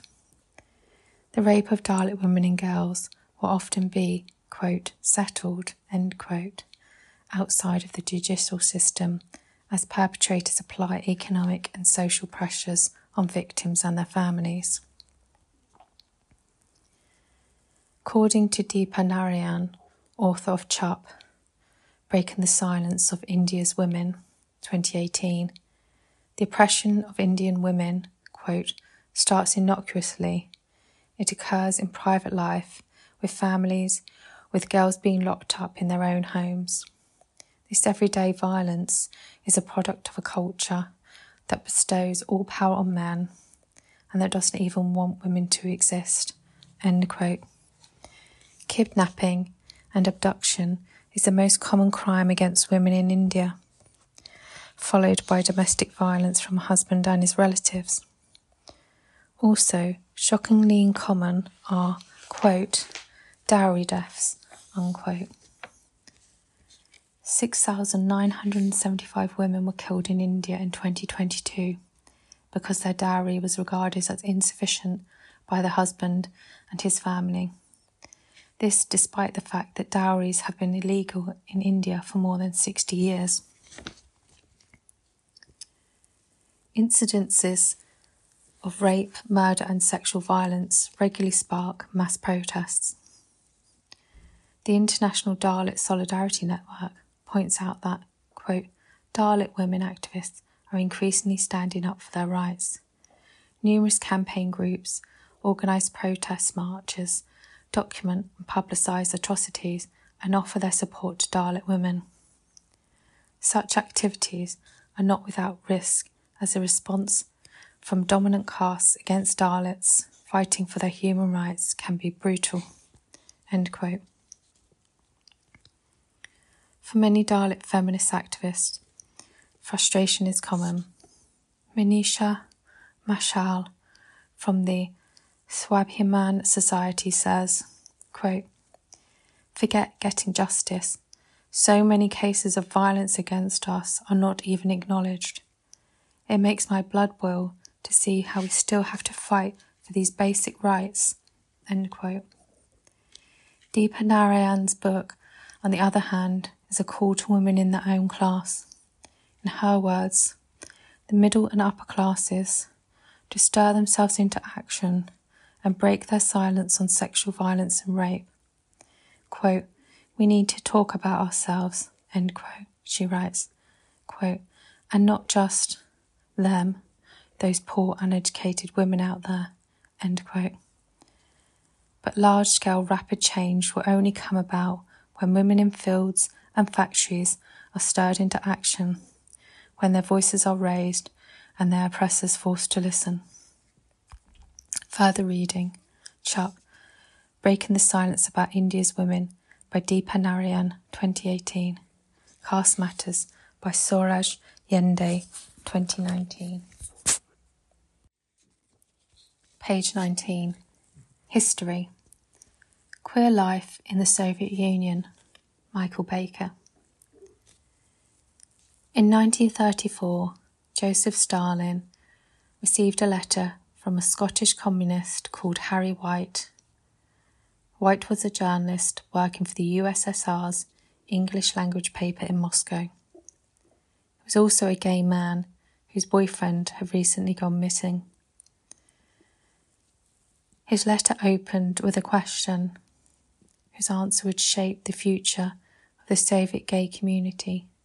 Quote, "Can a homosexual be considered a worthy member of the Communist Party?" End quote. White's decision to move to the Soviet Union in 1932 had partly been an attempt to escape Scotland's anti-sodomy laws. The world's first socialist state had removed all homophobic laws, allowing gay people to live and love freely. He moved to Moscow, taking a job as a journalist at the Moscow Daily News. After a year or so, he had ingratiated himself with the local queer community and took an active part in the city's blossoming gay culture. He went on a string of dates with a young man called Ivan. Then one morning, in early 1934, Ivan failed to show up at the time they'd agreed to meet. After a couple of weeks, White checked with Ivan's sister, who had heard nothing from him either. Through his press connections, he got access to the text of the new law recriminalising sodomy. This was passed in March 1934, but the change had not been publicly announced. White's letter to Stalin was not a personal plea for the leader to do him a favour. It was a rigorous justification for the existence of homosexuality, arguing that it was a natural state of being for some men, and there was no reason for socialists to consider it a crime. White cited the Great Soviet Encyclopedia, which declared homosexuality an, quote, incurable condition, end quote, and shamed Western capitalist states for punishing homosexuals. He referred to conversations with two different psychiatrists, both of whom agreed that as his sexuality was, quote, incurable, end quote, he required no treatment and deserved no punishment. He outlined the reasoning behind homophobic oppression under capitalism, which he saw as rooted in the need to always produce a, quote, reserve army of labour, end quote, through a strictly policed nuclear family. He even quoted from Engels' letters, in which Engels commented on contemporary gay scandals amongst English and German aristocrats. White pointed out that one of the very founders of Marxism drew strict distinctions between the deplorable practices of the bourgeoisie, who happened to be gay, and the seemingly harmless cross-class practice of men having sex with other men. White received no response to his letter. The article in the Great Soviet Encyclopedia was soon updated, describing homosexuality as, quote, shameful and criminal, end quote, and, quote, revealing the decay of the ruling classes, end quote. Maxim Gorky wrote an editorial for Pravda with an infamous promise, quote, eradicate all homosexuals and fascism will vanish, end quote. White was not, quote, eradicated, end quote. He returned to live in Scotland in 1936. After the Soviet Union's collapse in the 1990s, researchers discovered his letter in the newly opened Soviet state archives. Across the first page is a handwritten note, quote, archive this, idiot and degenerate, Joseph Stalin, end quote. From free love to, quote, Pleshkiss, end quote. The letter marks the most significant change in the history of gay oppression in the Soviet Union. Homosexuality was not a major issue within the early Bolshevik Party, but arguments around it had been discussed. Most notably, Alexandra Kollontai argued for the decriminalisation on the basis of, quote, free love, end quote. After the revolution, the rewriting of the legal code removed the anti-sodomy law, but there is little evidence of any internal discussion on this decision.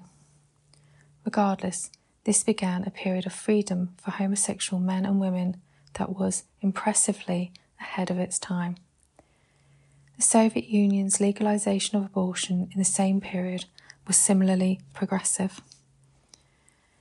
Recriminalisation likely came as a result of pressure from the top of the OGPU secret police, later known as the NKVD, then eventually the KGB.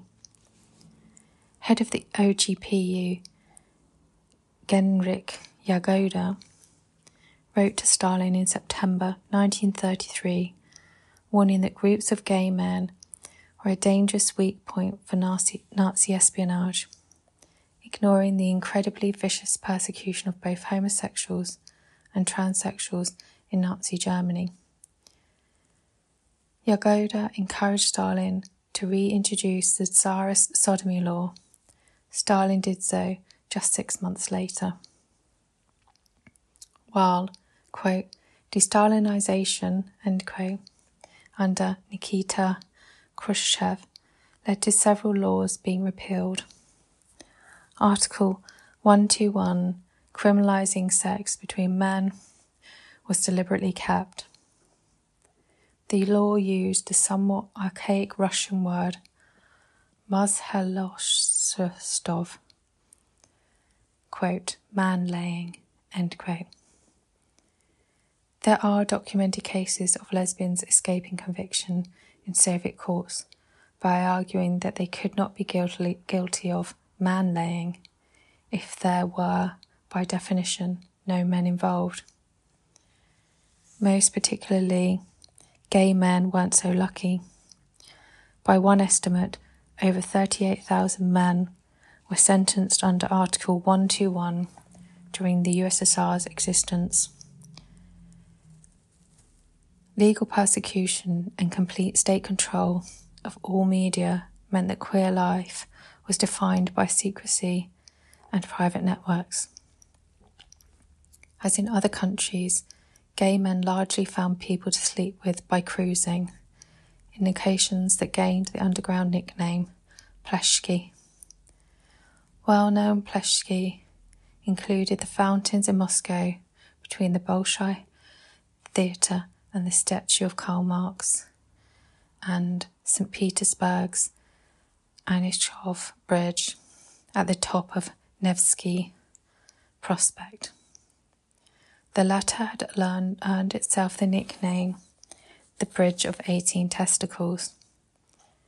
8 on the horse statues that adorned each corner, 8 on the men riding them, and 2 on the policemen who stood on round-the-clock guard to watch out for any untoward behaviour. Wherever and whenever they are used, cruising spots have to fulfil a double role: an innocent meeting place or tourist attraction to the general public, but also a location to scout out other queer people and establish a more intimate connection for those in the know. This inevitably carries risk. as evidenced by much higher rate of arrests, sodomy or public indecency around famous pleshki in large cities. With no form of publicly visible representation and almost no record of their own history, queer Soviet people were left to build records of histories on their own.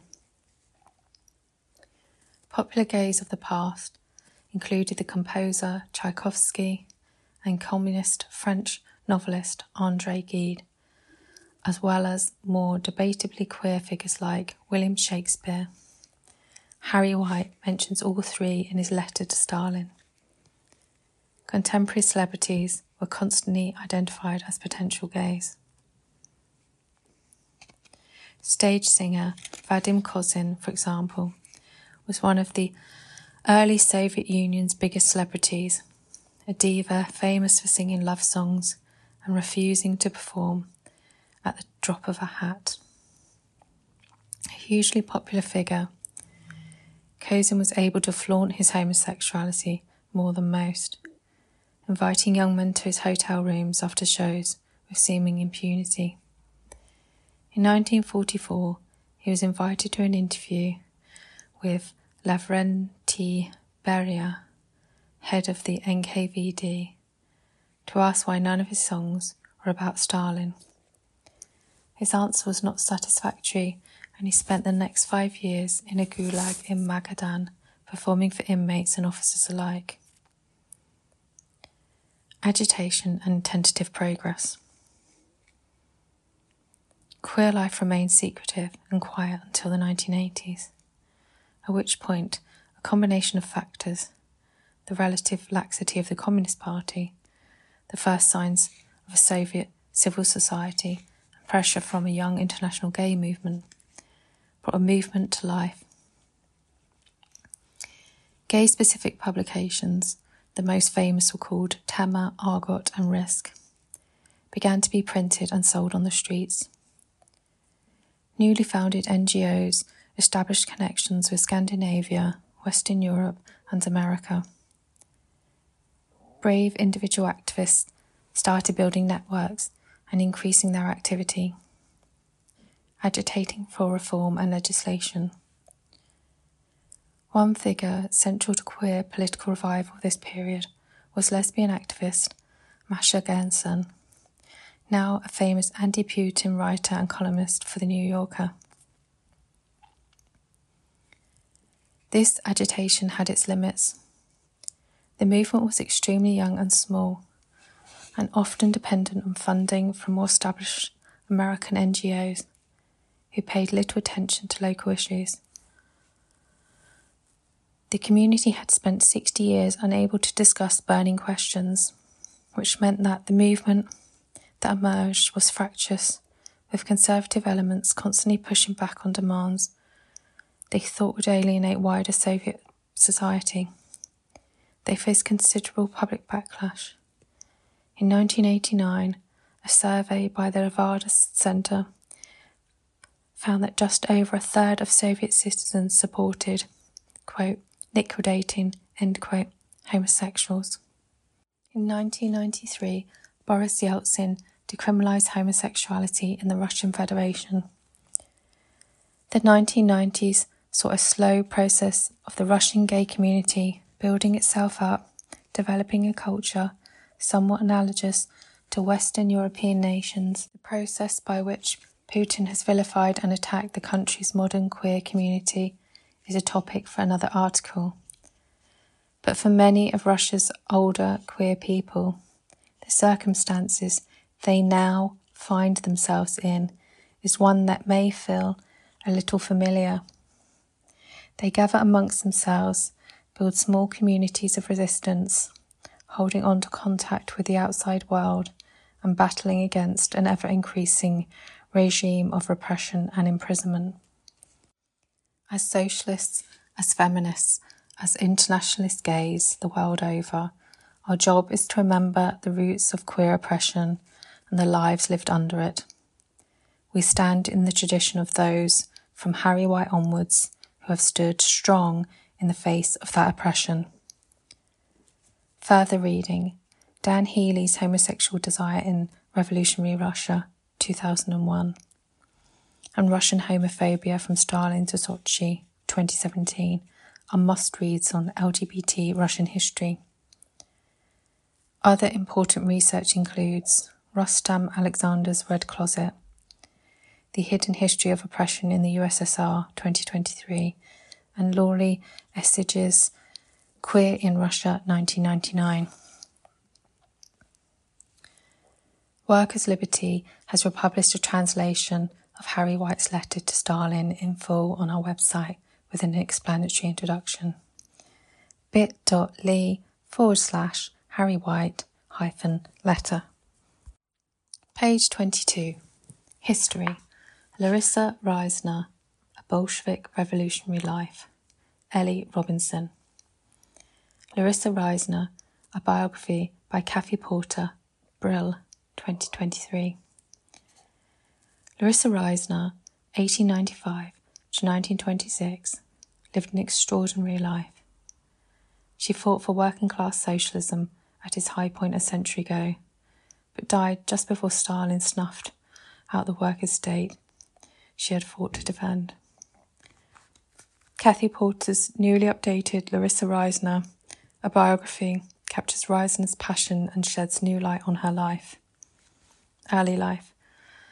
Larissa Reisner was born on the 2nd of May, 1895 in Lublin, then in Tsarist Poland. Both her names are often misspelled with 2 S's.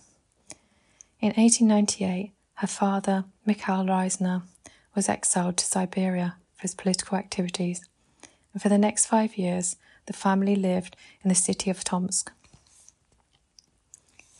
Between 1903 and 1907, they lived in exile in Berlin, where Larissa regarded leading German Social Democrat Party SPD figures such as Julie Babel, Sophie Borisovna, and Karl Liebknecht as aunts and uncles.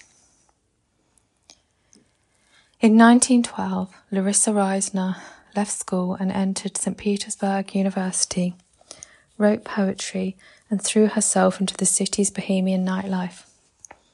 Her circle's motto was, quote, "We are Bohemians, restless, rootless, turbulent, forever seeking and not finding, creating new idols and abandoning them in the name of a new God." End quote. Russia and Revolution. In March 1917, Larissa Reisner joined the educational program of the Petrograd Soviet, teaching literacy and literature in the workers' clubs. At Red Kronstadt, she met Fyodor Raskolnikov and gave literature classes on ships and in the sailors' clubs. There are several counts of Reisner's activities on the night the Bolsheviks took power in October 1917. In one account, she sailed to Petrograd with Raskolnikov and the sailors on the battleship Aurora, and it was she who gave the orders for the cannon blanks to be fired at the Winter Palace. Another claimed she'd joined the detachment of the Red Guards, who stormed the Peter and Paul fortress. A friend reported that she presented herself for duty to the Bolshevik Central Committee, huddled in a small side room in the Smolny, when asked, quote, "What can you do, comrade?" End quote. Replied, quote, "I can fight, ride, write reports from the front, and if necessary, die." End quote. In October 1917, she worked with the Bolshevik government, first at the Commissariat of Education, then at the Commissariat of Naval Affairs. In spring 1918, she joined the Bolshevik Party and in May married Raskolnikov in a new state, quote, "red wedding," end quote, ceremony. Russia Civil War. Reisner made her mark during the Russian Civil War. In late July 1918, she joined a detachment of sailors on the 200-mile train journey to form a new naval flotilla on the Volga River. In August-September 1918, Reisner participated in the first critical military turning point of the Civil War. Its fate was decided at Svaitsk, where a few hundred Bolshevik volunteers defended the bridgehead over the Volga, barring the Czech legion's access to the river route from Kazan to Nizhny Novgorod and the railway line to Moscow. She summed up the spirit of the fighting. Quote, Svyazhsk was a furnace in which the nucleus of the Red Army was forged at the height of retreat and panic, the crossroads from which the tide of the revolutionary offensive began to roll in all directions. The Svyazhsk, where not one soldier fought under compulsion, where everything that was alive was fighting to defend the revolution, bound together by voluntary ties of discipline in a struggle that had seemed too hopeless at the outset. Those who slept on the station floor and straw littered with broken glass were afraid of nothing. No one asked when it would end. Tomorrow didn't exist. There was only a brief hot smoky today, and we lived for it as we would live at harvest time. The days seemed so rich, so utterly unlike previous life. As soon as one passed, it seemed like a miracle, and it was a miracle. Reisner wrote of Trotsky's miracles of leadership and organisation at Svyazhsk, quote, refusing to yield an inch, inspiring fighters with his ruthless authority and icy calm, end quote, she wrote.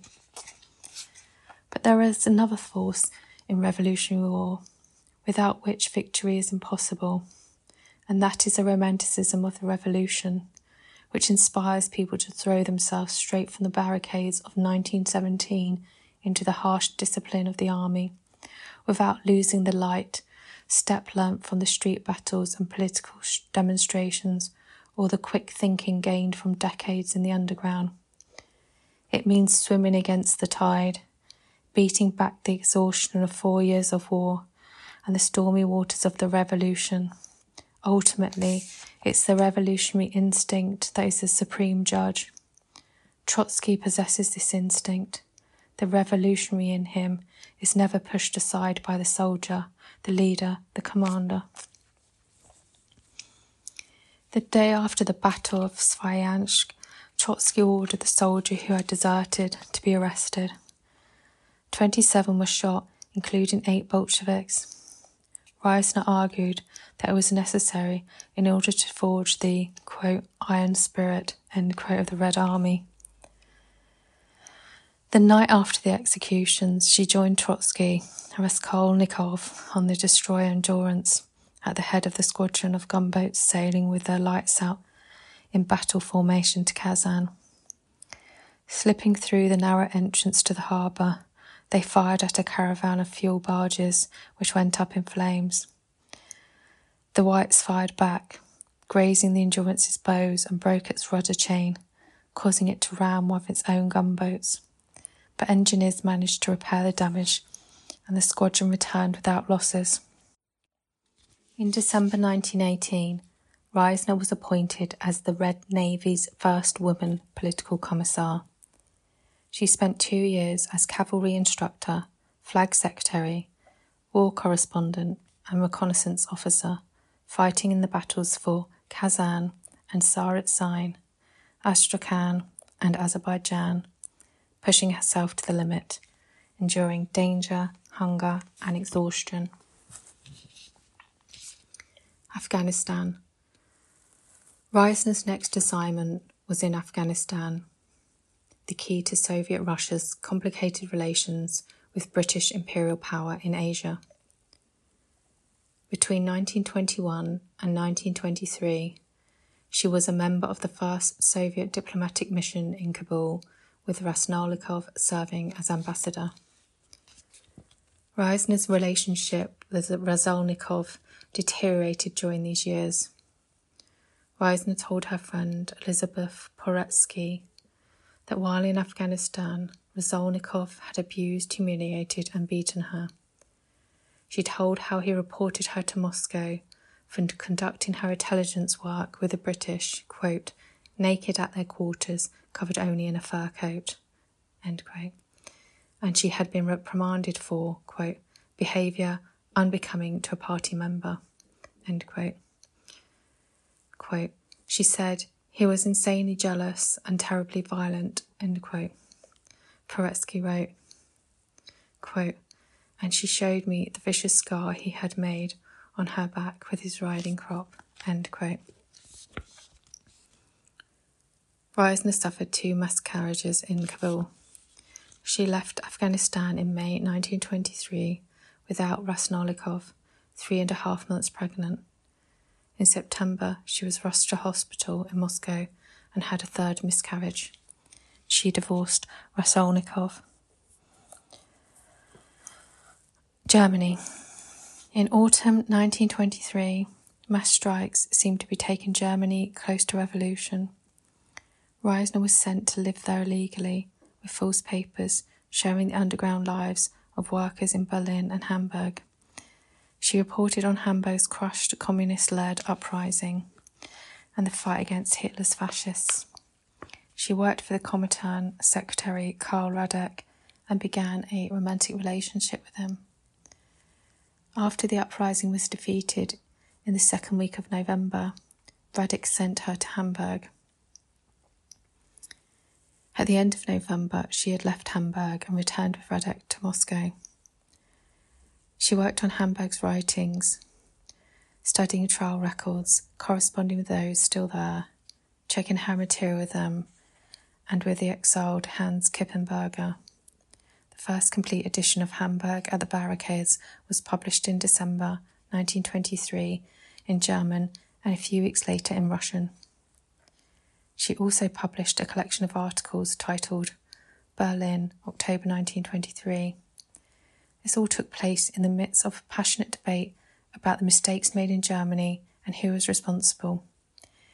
This debate formed part of the emerging conflict between the Stalinist bureaucracy and the left opposition led by Trotsky. Reisner returned to Germany as a journalist in 1923, travelling across the country, reporting on workers' lives under the new president, Field Marshal von Hindenburg. Russia. In January 1924, Lenin died. Reisner wrote an obituary. Tomorrow we must live. Today we grieve.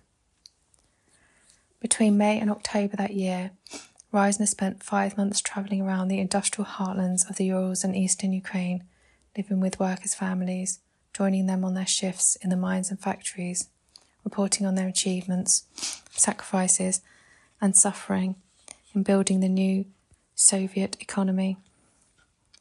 In December 1924, she published her book, Coal, Iron and Living People, describing her travels. Reisner also reported for Pravda on the conference of the Communist Women's International on its campaigns against fascism for women's reproductive rights. Censorship and myths. Reisner died on 9th of February 1926, 3 months before her 31st birthday. She received an official funeral. By association with Trotsky and Radek meant she would soon disappear as the Stalinists strengthened their grip on power. In other cases, Reisner was denigrated. In the memories of the Red Army commander Alexander Boyarchikov, once a left oppositionist, broken in the Gulag, she was depicted as a scheming sex maniac and demented stalker of Trotsky. All this nonsense is repeated as fact by fettered historian Robert Service in his 2009 biography of Trotsky. Assessment. Better the verdict of fellow revolutionaries, Radek wrote. She hated everyday Philistinism. She wasn't interested in accumulating things or settling down. She didn't want to sink into dull routine.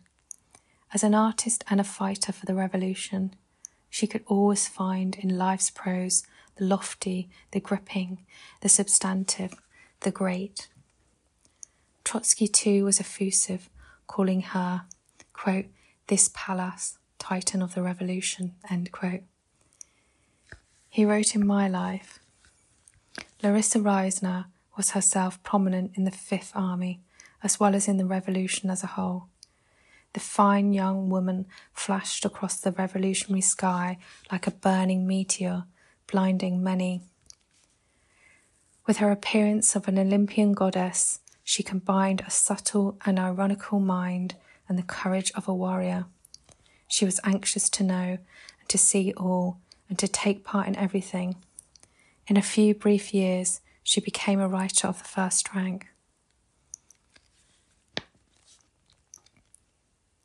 Porter's book is the best English language account of Reisner's life, though it is marred by a bizarre 5-page rant, page 296 to page 301, about a US proxy war with Russia over Ukraine. Porter is planning to publish an English translation of Reisner's books next year, so activists can read her writings firsthand. We need more young socialists like Larissa Reisner. Page 24. History. How Bermondsey's women joined the Great Unrest. Jill Mountford. Quote, wild factory girls, half drunk and yelling the lowest musical hall songs and dancing like wild creatures. End quote. So said the Bermondsey Parish magazine in 1900. Such sensuous accounts of young working-class women's behaviour were widespread as women gained limited independence through factory work. In the workplace, they were seen as, quote, cheap and docile labour, end quote. And in the trade union movement, they were largely invisible. Will Thorne, a leading trade unionist at the time, declared that, quote, women do not make good trade unionists, end quote. And yet the young factory women of Bermondsey in the hot August of 1911 were anything but docile. The working conditions for the women in the factories were overcrowded and dangerous, matched by appallingly low pay and precarious contracts. Their health and safety were of little or no consequences to the bosses and their managers, who considered injury to be part of the job. Serious cuts and the infections that followed plagued the women making tin containers. Cheap glass jars in the jam factories regularly exploded, maiming and even blinding the workers as they filled the jars with boiling hot jam. This was the Great Unrest, a period of high-class struggle in the years just before the First World War. The women of Bermondsey were not short of reasons to take action, and they did so. Around 15,000 low-paid women workers downed tools, walking out of the factories and onto the streets. Hundreds of thousands of workers were already striking nationwide, and the ruling class grew increasingly nervous. The government deployed troops and gunboats in Liverpool. Philip Gibbs, a journalist at the time, said the transport strike in Liverpool was, quote, as near to revolution as anything I've seen in England, end quote. The sweet smell of struggle. Bermondsey was a poor working-class area dominated by low-skilled work and low wages. Many men worked in the docks as casual labourers, some for private employers and others for the Port of London Authority, PLA. Dockers working for the PLA often worked as many as 84 hours a week and for less than the, quote, dockers tanner, end quote, 6p per hour. In July 1911, growing discontent over wages and working hours resulted in more than 20,000 dockers and carmen in Bermondsey walking out. The Bermondsey women strikers worked mainly, but not solely, in the food processing factories that had evolved around the docks in the late 19th century. The sweet aromas of custard, biscuits and jam filled the air, replacing the pungent odours from the tanneries. Rotting carcasses, softened with urine and dung, used in the leather-making process, had overpowered the atmosphere in this part of south-east London since the 1790s. No sooner had the dockers returned to work did the women in Pink's jam factory take to the streets in a spontaneous demonstration on Saturday the 12th of August. By Monday the 14th of August, a further 14,000 women and girls walked out of their workplaces, all calling for a pay rise. Unrestrained by union rules and bureaucracy, the women's strikes had an air of carnival and theatre about them. In his book, The Strange Death of Liberal England, 1935, George Dangerfield captured the spirit of the women. Quote, as they went through the streets, shouting and singing, other women left their factories and workshops and came pouring out to join them. Many of them, dressed in all their finery, defied the phenomenal temperature with feather boas and fur tippets, as though their strike was some holiday of the soul long overdue. End quote. The women adapted the words of a popular musical song, Fall In and Follow Me, as they paraded past factories urging other women to join them. The boss of Pink's jam factory claimed his workers had been, quote, well contented, end quote, until they were, quote, called out by the mob, end quote. In response, strikers at Pink's unfurled a banner saying, quote, not white slaves, but pink slaves, end quote. The term white slavery was commonly used, often as part of a moral panic at the time, to describe women and girls involved in sex work. Organising the movement. Mary MacArthur of the National Federation of Women's Workers, the NFWW, quickly threw herself into supporting the Bermondsey women. At a rally in Southwark Park on Monday the 14th of August, MacArthur and Ben Tillett of the National Federation of Transport Workers spoke to a crowd of over 10,000 strikers. Not long after, the army was instructed to set up camp in Southwark Park in the quote, interests of public order, end quote. Class battle lines were laid out for all to see. MacArthur helped the strikers to formulate their demands. She got them raising funds and organising picket lines, rallies and marches. Within a week, they had raised £500 and 6 barrels of herrings. By the end of that same week, 4,000 women had joined the NFWW. By the end of the strikes, that number had swelled to 8,000. The solidarity and activism of the Independent Labour Party, the ILP, was essential. The party's offices on Fort Road became the strike headquarters, as it did for all the local strikes between July and September 1911. Prominent ILP women, among them Ada Slater, Evelyn Lowe and Marion Phillips, distributed bread and groceries worth 5 shillings a week to strikers and their families. The Bermondsey women's strikes involved over 20 workplaces and thousands of ununionised women. They were all over by the 8th of September, with many of the bosses having conceded pay rises within a week. All but 3 workplaces won more money. Some factories won an extra 2 shillings a week, others a shilling. Piece workers won an increase of 3 pence per hour.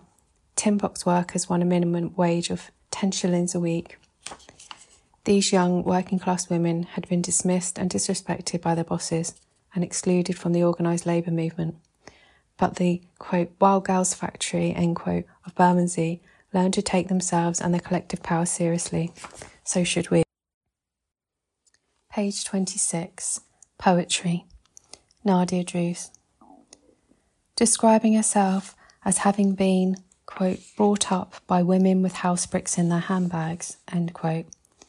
London-based poet Nadia Drews says that she, quote, has always known femininity with a hard edge when unclasped, end quote. Her poems, she says, are like the girls she grew up with, bleeding but bolshy. Nadia's poems have been published in various fanzines. She is a regular performer on picket lines and at fundraising gigs organised by Poetry on the Picket Line. Cassie Klusky. Cassie Klusky's come for tea. It's okay, 'cause she asked her mum. Her mum says, get home 'fore it's dark. That's when the bad lads with slavering dogs come. They'll bite you. Cassie Klusky's come for tea. I told her we'd have chips and egg. You nick a crispy one from me. Her mum says she's got hollow legs, full of pies. Cassie Kluski's come for tea. We'll wash our hands and use the soap.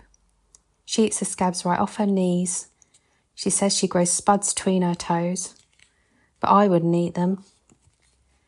Cassie Kluski's come for tea. She saves her afters round her face. She sometimes smells like hot corned beef. She picks her nose and has a taste, and then flicks it. Cassie Kluski's come for tea. Well, isocost with lemon curd. She'll squeeze it past her wobble teeth. She buzzes when she says some words, like toffees and sweeties, which she scoffs. Cassie Kluski's come for tea. Your smile is a sausage on a plate. You buy a fat one just for me, and sometimes you get bellyache, and then you make a proper brew and mash it like you showed me to, and that will make it better, you'll see. And Cassie Kluski's come for tea. Page 26. Art. The Liberating Power of Monstrosity. Liliana Pavia.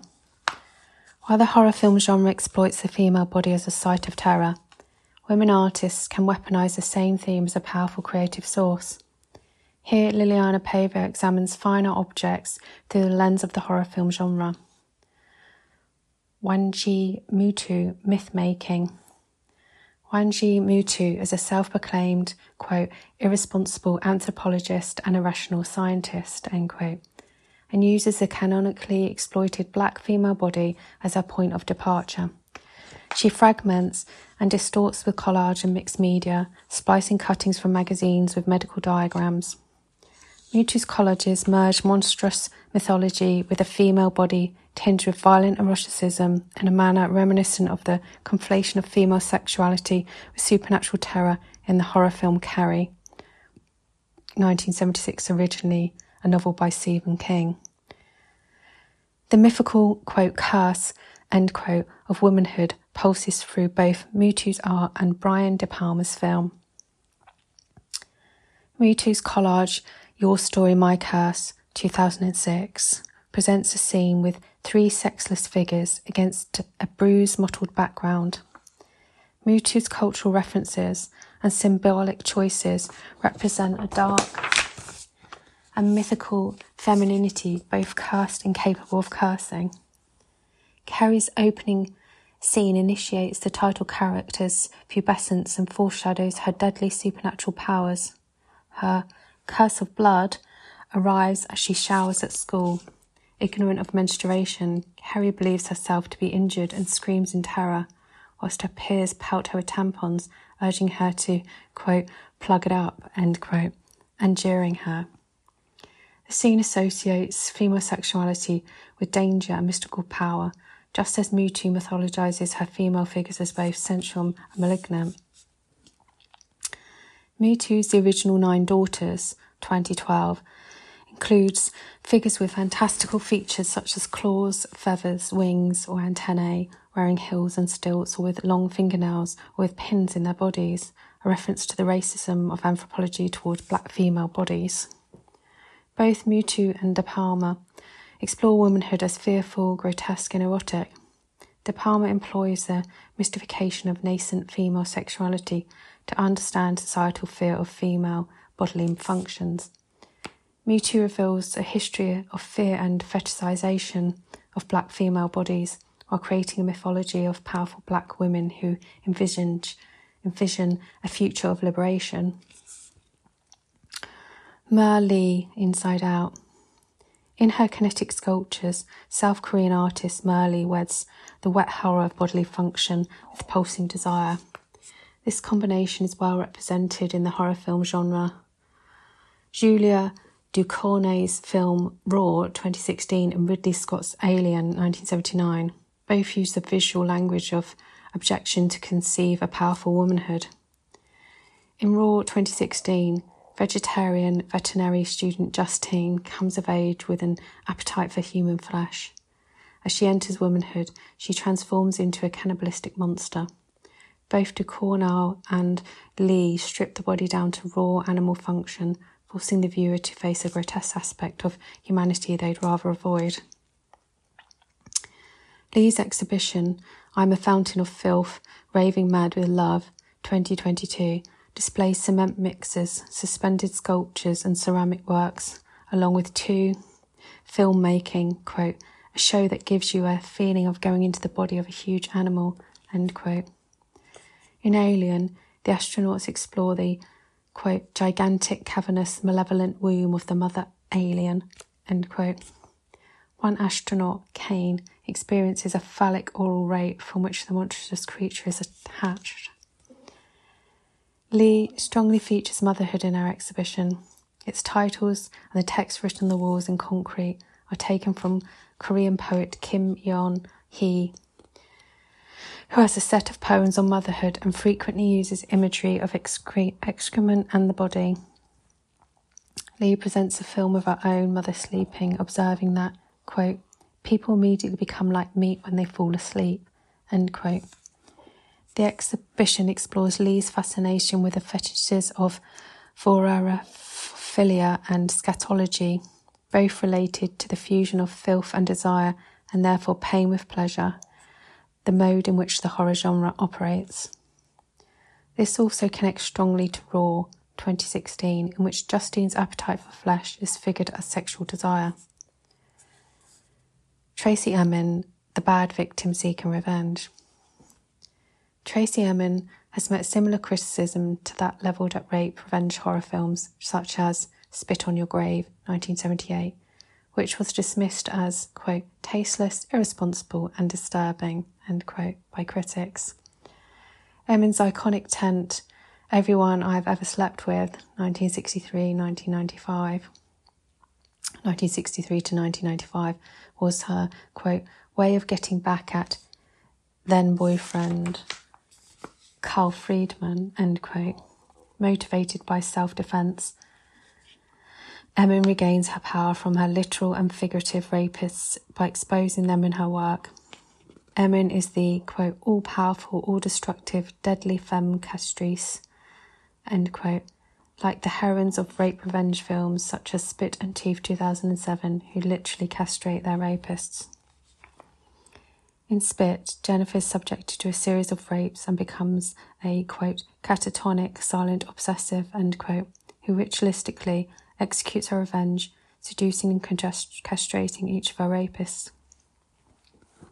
Critics Martin and Porter call this, quote, one of the most appalling moments in cinema history, end quote, implying that it is more disturbing than the rape. Similarly, Emin is characterised as almost more, quote, distasteful, end quote, for discussing her history of abuse than the abuse itself. In Teeth, 2007, Dawn discovers that she possesses a, quote, vagina dentata, end quote, after being assaulted. When Toby overpowers and begins to rape her, Dawn's vagina castrates him. Dawn discovers that when she is consenting, her vagina's teeth withdraw, so that she may have sex safely. Dawn weaponises her vagina to castrate first a schoolmate who has sex with her for a bet, and later her stepbrother as revenge for his negligence at her mother's death. In the final scene, the audience perceives that Dawn has now embraced her monstrosity. Both Jennifer and Dawn transform from victim to deadly seductress. Emin was assaulted by her mother's lover at the age of 10 and at 11 by a stranger whom she met on Margate Beach. In her poem and video, Why I Never Became a Dancer, 1995, Emin narrates her attempt as a teenager to win a disco dancing competition in Margate, where she was humiliated and heckled by her audience of local boys, many of whom she slept with, while dancing and calling out her sexual abusers' names. The video represents her liberation from humiliation and shame. The such shaming she once endured is transformed into a work of art in which Emin has the power of success and celebrity. Emin's ambiguous account of abuse makes her, like Dawn and Jennifer, the imperfect rape victim, because of claims that somehow they, quote, liked it really, end quote. They are failed by the justice system and must avenge themselves. Louise Bourges' Mother Alien. Louise Bourges' portrayal of the, quote, shadowy figure, end quote, of the archaic mother resonates with the fearsome mothers of horror, particularly Mother Alien. Emin collaborated with Bourges on a series of drawings, Do Not Abandon Me, 2009 to 2010, exploring the maternal body. Emin and Bourges' symbolism of the woman as a void connects directly to the archaic mother figure that Ridley Scott represents in Alien. The representation of the womb as an abyss is also akin to the isolated and terrifying space of Scott's iconic tagline, quote, in space, no one can hear you scream, end quote. The spiral motif appears repeatedly in Bourges' art, notably in the suite of oil-based woodcut prints entitled Spirals, 2005, and in her twisting bronze sculpture, Labyrinthine Tower, 1962. For Bourges, the spiral describes an infinite maternal cycle of birth, death and rebirth. In Spider, 1997, Bourges unites several of her concerns and motifs. The spider's sculpted body and legs sprout threateningly around and over the cell. The spider's body is significantly impregnated with glass eggs. The largest of Bourges' arachnid sculptures is Maman, 2000, the iteration of Bourges' mother as inescapable and malevolent. The still installation towers over the viewer, terrifying in her disproportionate size and with visible mesh egg sac. Maman and the threatening mothers of Alien have reproductive functions inescapably linked to their destructive, fearsome capabilities. The power of maternal for both Bourges and Scott is not simply threatening, but ultimately protective. Female monstrosity. The parallels between cinema and the works of these artists reveal the construction of female monstrosity by the patriarchal systems of order, the male gaze towards works of art, the audience's exploitative voyeurism, and the camera's phallic invasion of the female body are all complicit in this. Each artist represents a different face of the fearful and vilified woman, the racially stereotyped and hypersexualized black woman depicted by Mutu, the abject interior and tabooed sex of the female body by Mer Lee, the promiscuous victim of rape by Emin, the neurotic, phallic motherhood by Bourgeois. These artists' comprehension of the deep-rooted feel of their subjects enables their liberation. They describe what is perceived as inherently grotesque or unacceptable about womanhood without shame or censorship, and this is where both their criticism and success lie. These artists embrace their perceived monstrosity and in doing so envision a new future for themselves, free from the limitations and expectations of the patriarchy, to express the nuance of their womanhood in full force and power. Page 29. An achievable average. Being a woman of colour around the world. Loretta Maria Pereira. Quote, being the most interesting person in the room, end quote. The Instagram ad, designed to inspire and excite, was surely wasted on me. From being a minority in my native Singapore, to a brown woman in Beijing, to bringing a rare dose of melanin to Moscow, and then falling directly into the ranks of, quote, suspicious category, end quote, in Montenegro, and finally to Luxembourg, where being a person of South Asian descent is hardly unusual. My journey has taken me many places where I was, for better or worse, the most interesting in the room by default, or at least the one who drew the most attention upon entering. After a long journey spanning decades, I love and embrace how I look and the colour of my skin. But on many occasions, I've longed for what many are used to or taken for granted, normal, uninteresting, average. What a quiet pleasure and privilege it must be to be unremarkable in how you look and to stand out only for your interests, your ideas, your passions, yourself. Singapore. Outspoken, messy, ambitious, and perhaps worst of all, the brownest I could be under the hot Singapore sun. Growing up in a Chinese majority Singapore meant for a long time that my social life was limited to being the single girl of the group. Quote, I love hanging out with you, end quote, a close male friend once told me. Quote, I just can't imagine dating a girl like you, end quote, he elaborated. Funny you should say that, I mused to myself. I hadn't asked, but he had unwittingly summed up what my teen years would be like. I like you, just not like that. I started to travel and found out rather quickly that what was undesirable in my own country was, quote, exotic, end quote, in others. An unfortunate label that brought with it its own set of problems. It took the better part of a decade to understand my self-worth, and through my strengthening feminism, see myself through my own eyes instead of those of the uninterested men around me. Beijing.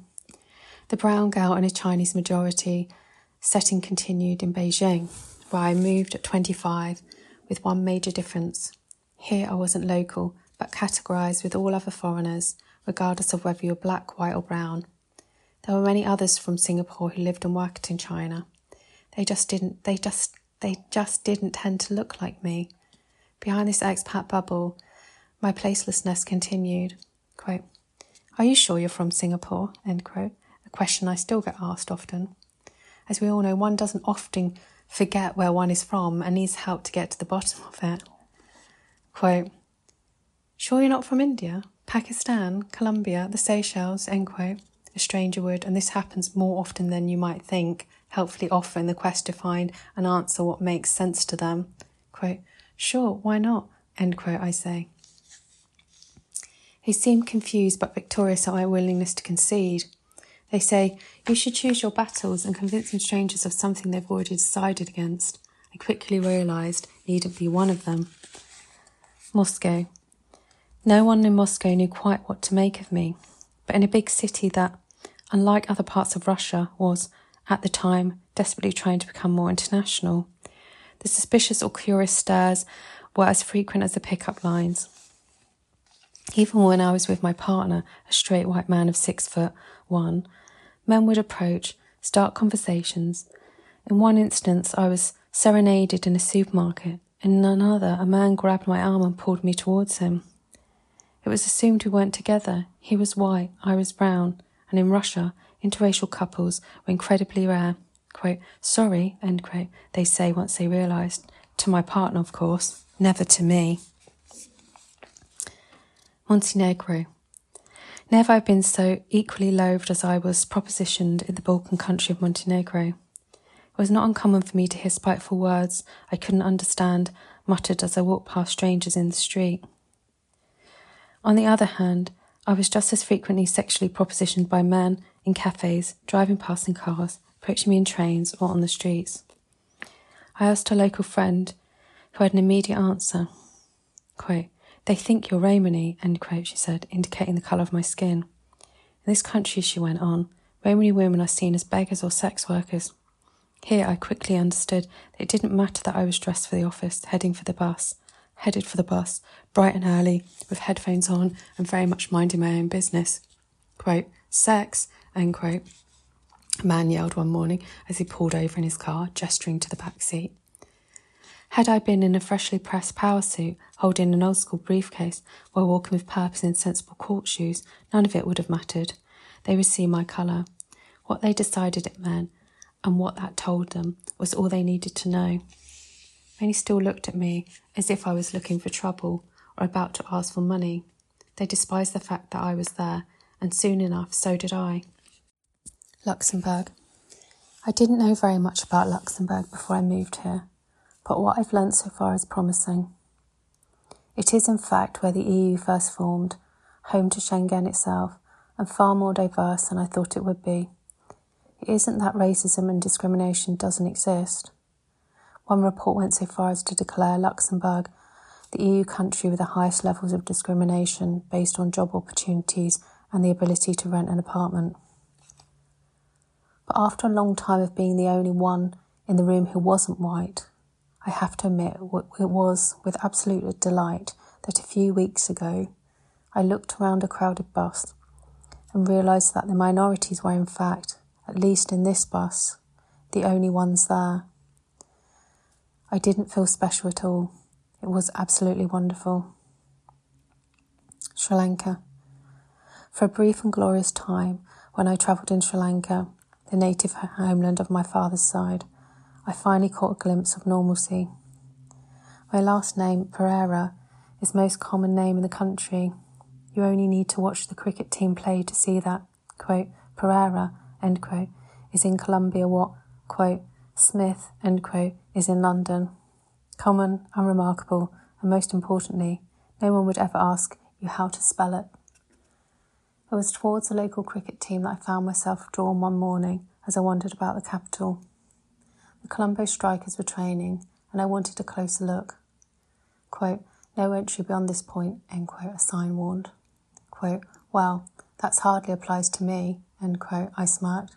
Quote, what's the worst that could happen, end quote, and off into the grounds I went. On reflection, I wonder if this is the entitlement so many walk the world with, the idea that I probably shouldn't, but hey, the consequences, if any, can only be so bad. In my case, it was a guard gesturing at the sign and waving me off. With a shrug, I backed away cheekily, apologising with my hands up, and just for a while, I understood what it was to have a privilege simply being the default. Finding my place. With everything that I've learned and observed over the years, much has changed, but perhaps most of all myself. Sure, I'm still the same brown woman, finding a place in a world that isn't always welcoming. Except far from the frustration of my younger self, I've now found the inner strength and confidence to not give a damn whether I'm welcome or not, privilege in itself, and not one that all may have. And when it comes to those who still make assumptions because of the colour of my skin, it really is their loss. As much as I've grown to love the melanin I was born with, it's hardly the most interesting thing about me. Page 31. If Barbies aren't scissoring, is it really Barbie land? Ruth Cashman. Barbie, director Greta Gerwig, 2023. Beware, spoilers. I went to see Barbie wearing pink. My friends were wearing pink. When we arrived at Peckham Plex in South London, almost everyone else was wearing pink. People walking past the cinema to do something else were wearing pink. Not since The Queue has London given itself over to such an all-consuming cultural event.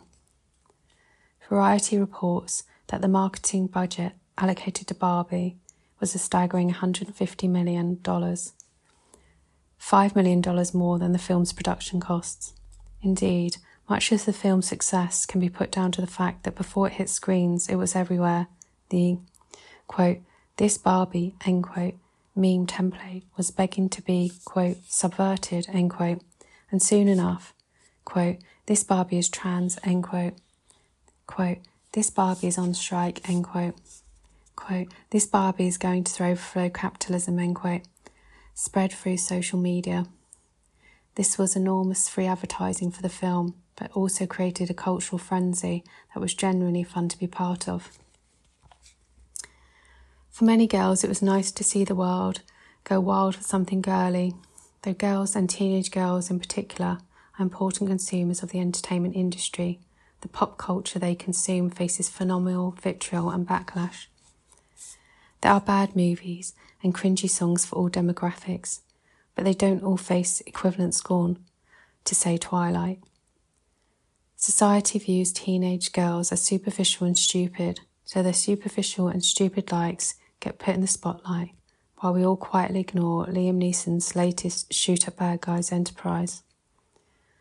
Barbie gave women and girls a film that was unashamedly theirs in a culture war where misogyny rules. At its core, the film was a scattergun, liberal feminist answer to the events that have unfolded since the 2016 election of Donald Trump. The all-women Supreme Court in Barbieland, Midge, the doll who is always pregnant, and Barbie's trip to the gynecologist all serve as reminders of the overturning of Roe versus Wade. The queer representation in the film is fantastic in terms of casting.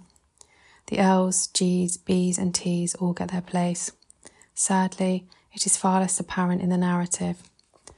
We have double entendre and queer coding, but big talent is wasted. We don't get the genital-less queer romance every Barbie fan experimented with as a child and which the film was screaming out for. If Barbies aren't scissoring, then is it really Barbieland? You fascist. Though Barbie, played by Margot Robbie, is the star of the film, Gloria, portrayed by American Ferrera, is our real protagonist. She is a dreamer of Barbieland and the one bringing thoughts of death and cellulite to its shores. As her daughter grew up and away from her and stopped playing with her dolls, Gloria clung on. But her sad, nostalgic playing is filling Barbieland with all her worries and existential dread. Gloria represents normal womanhood. She saves Barbieland with an impassioned speech about the impossible expectations placed on women. Quote, "It is literally impossible to be a woman. Like we have to always be extraordinary, but somehow we're always doing it wrong.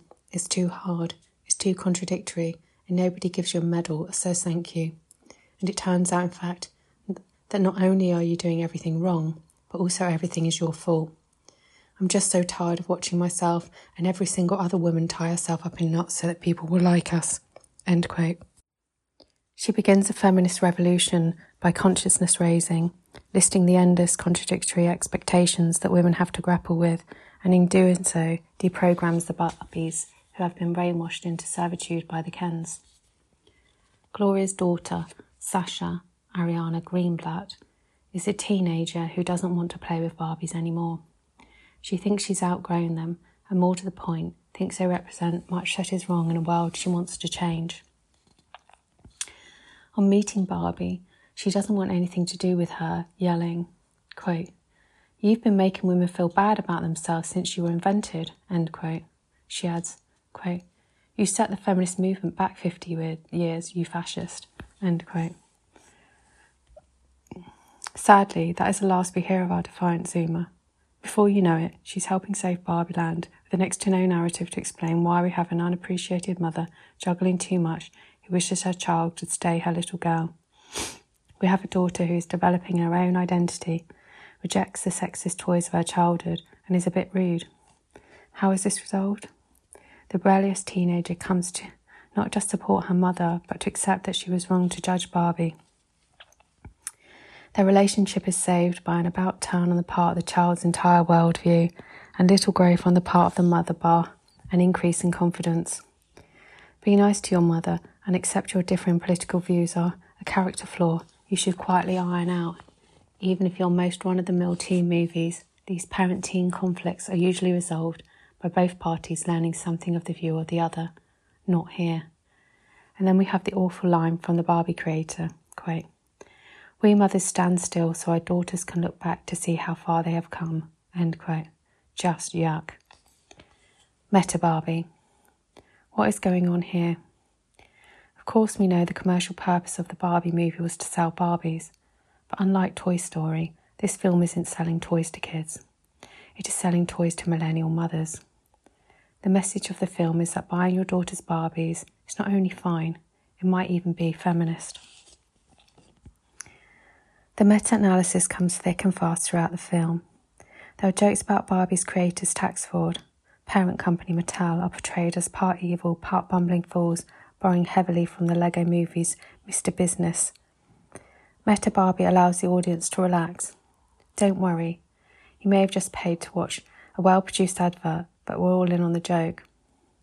We laugh at the all-male Mattel board, but Mattel doesn't actually have an all-male board. In all the visual jokes about the physicality of Barbieland, we never saw reference to the famous study showing that a scaled-up Barbie would be forced to walk on all fours and would be physically incapable of lifting her head. The purpose of the knowing jokes about the brand is, ironically and yet unsurprisingly, to save the brand. Alongside this kids' glove piss-taking, the film makes a very earnest defence of Barbie. Quote, "Since the beginning of time, since the first little girl ever existed, there have been dolls. But the dolls were always and forever baby dolls, until..." End quote. The Barbie movie tells us that Barbie is a good role model, actually because she shows little girls that they can have jobs, become astronauts and supreme justices, and live in dream houses without men. This contradictory tone is at the heart of the film, a mishmash of messages and narrative. Don't try to understand it too deeply. or it all begins to fall apart. The most generous reading is that Barbieland is incoherent because it represents the chaotic imagination of children's play. It's not supposed to make sense. It is cinematic surrealism moulded in pink. More likely, the incoherence stems from the film being a battleground with different forces. Mattel and Greta Gerwig at least trying to make different films. Art for art's sake. It is useful for us to interrogate the ideology of mass media. Film represents and reproduces myths about society, and it's valuable to consider how and why particular views are shown. That it shouldn't be the be-all and end-all of film for socialists. However, I have serious criticisms of the portrayal of women and feminism in Barbie, but I also loved it. When I criticise the film, its politics, or even the viral media hype surrounding it, I don't do it from a position of sneery judgment. I love the film, and I love the mass excitement around it. We do not need to put our communist stamp of approval on art. We do not need to watch films that reflect our politics back at us or tell us how to transform society. Art which shows us the complexity of human personality, its passions and feelings, and that which makes us human is, in itself, more gratifying than preachy lessons written as films. Films that are very funny or very beautiful or scary have value in themselves. Feminist and socialist theory needs us to read books, go to meetings and talk to each other. It won't be served up at the Peck and Plex. Real wins require real life struggles. People will be genuinely moved by moments in Barbie. I know many people who cried as Barbie sat on the bus stop, first witnessing small moments of humanity. My friends and I grabbed each other, giggling uncontrollably when the Kens were playing Matchbox 20 on the guitar at the Barbies. I was mesmerised by the authentically unreal sets in Barbieland and the Jacques Demy-style colour palette. I thought every single visual gag about the plastic world was fantastically well done. If I thought Women's Fightback would print it, I'd write a review of those alone. Barbie sliding over the plastic pool was magnificent. The Ken dance off was also funny and catchy. Whatever its politics, for all these reasons and more, it was a wonderful film. Page 33. Reports. 25,000 march for Trans Pride. Wilson Gibbons. Workers' liberty activists joined tens of thousands of protesters marching in support of trans rights at this year's London Trans Pride on 8th of July. The protest was an emphatic rejection of the Tories' transphobic culture war and a vibrant show of solidarity with the UK trans community. At its peak, the demonstration was so large that organisers reportedly altered the route to accommodate the brightly dressed, politically charged crowds which filled the streets as they marched from Trafalgar Square to Hyde Park Corner. Placard highlights included, quote, "No borders, no binaries, no Tories," and, in reference to difficulties getting gender-affirming care, quote, "No more deaths, no more wait lists," end quote. Chants of, quote, "Fuck the pigs, protect trans kids," end quote, were heard throughout. Others mourned the loss of trans loved ones and Brianna Guy, who was murdered in Warrington in February this year. The fight in the unions, the case of the PCS. The small scale of the trade union bloc, however, highlighted the need to bring the fight for trans rights into our unions and to develop the labour movement's politics on this issue.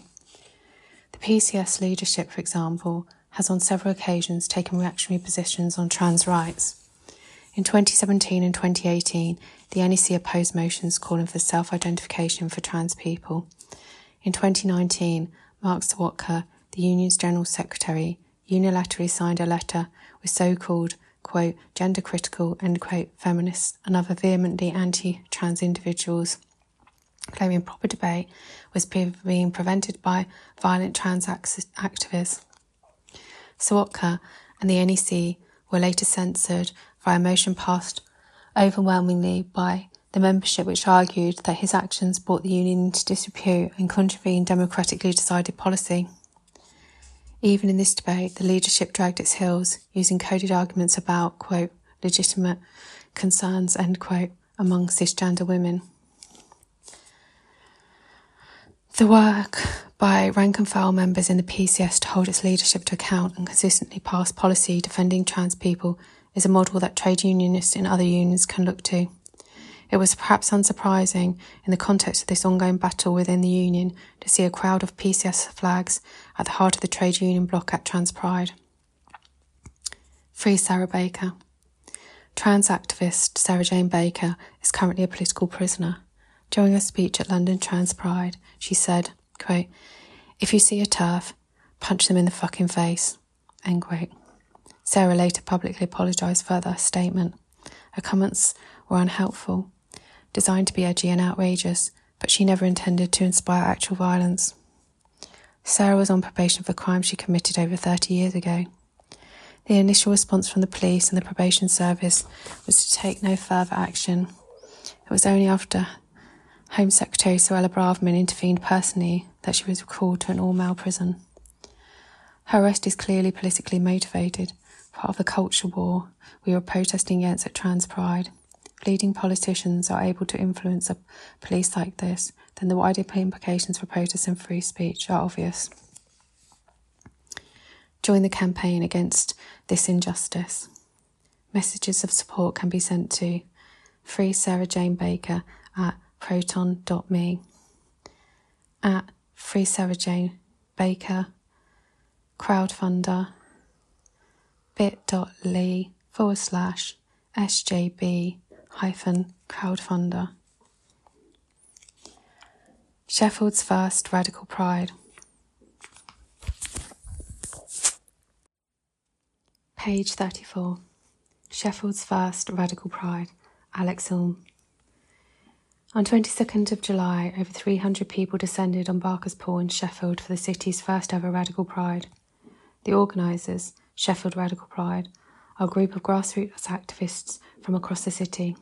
Their mission is to reclaim pride and to make an anti-capitalist protest again, without the presence of corporate pinkwashing or the police.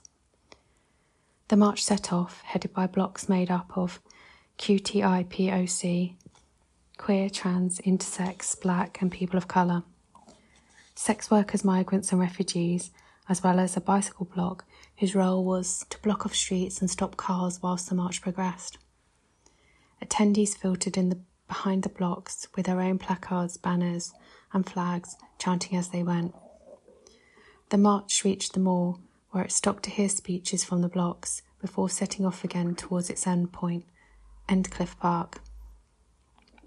Here, a, quote, queer takeover, end quote, had been organised, consisting of music, stalls and food. There was also information about obtaining HRT without the help of the NHS, gender-conforming makeup and a clothing swap on offer.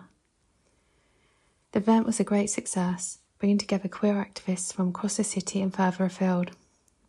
The event really stood as a reminder for what Pride should be and can be, free from corporate influence and heavy police presence that we see at other cities' prides such as Leeds and London.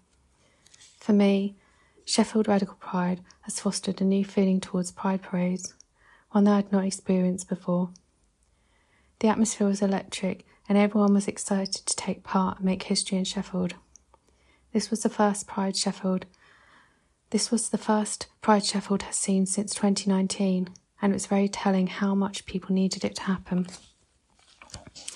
The crowd was very young, and unlike other marches I have attended in the past, the number of queer people versus straight people who attend Pride events for spectacle and partying was flipped on its head. The march was made for the queer community in Sheffield.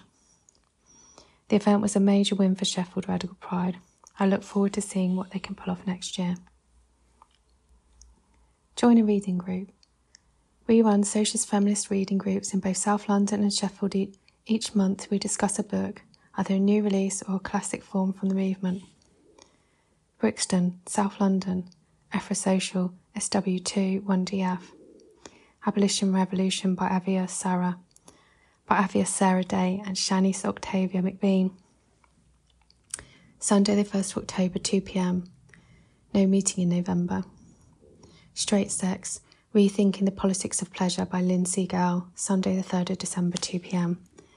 For a copy of the books or more details, Email office@workersliberty.org. Sheffield, Showroom Cafe, S1 2BX. Revolting Prostitutes, The Fight for Sex Workers' Rights by Molly Smith and Juno Mack. Monday the 2nd of October, 5 p.m. Cannibal Capitalism by Nancy Fraser. Monday the 6th of November, 5 p.m.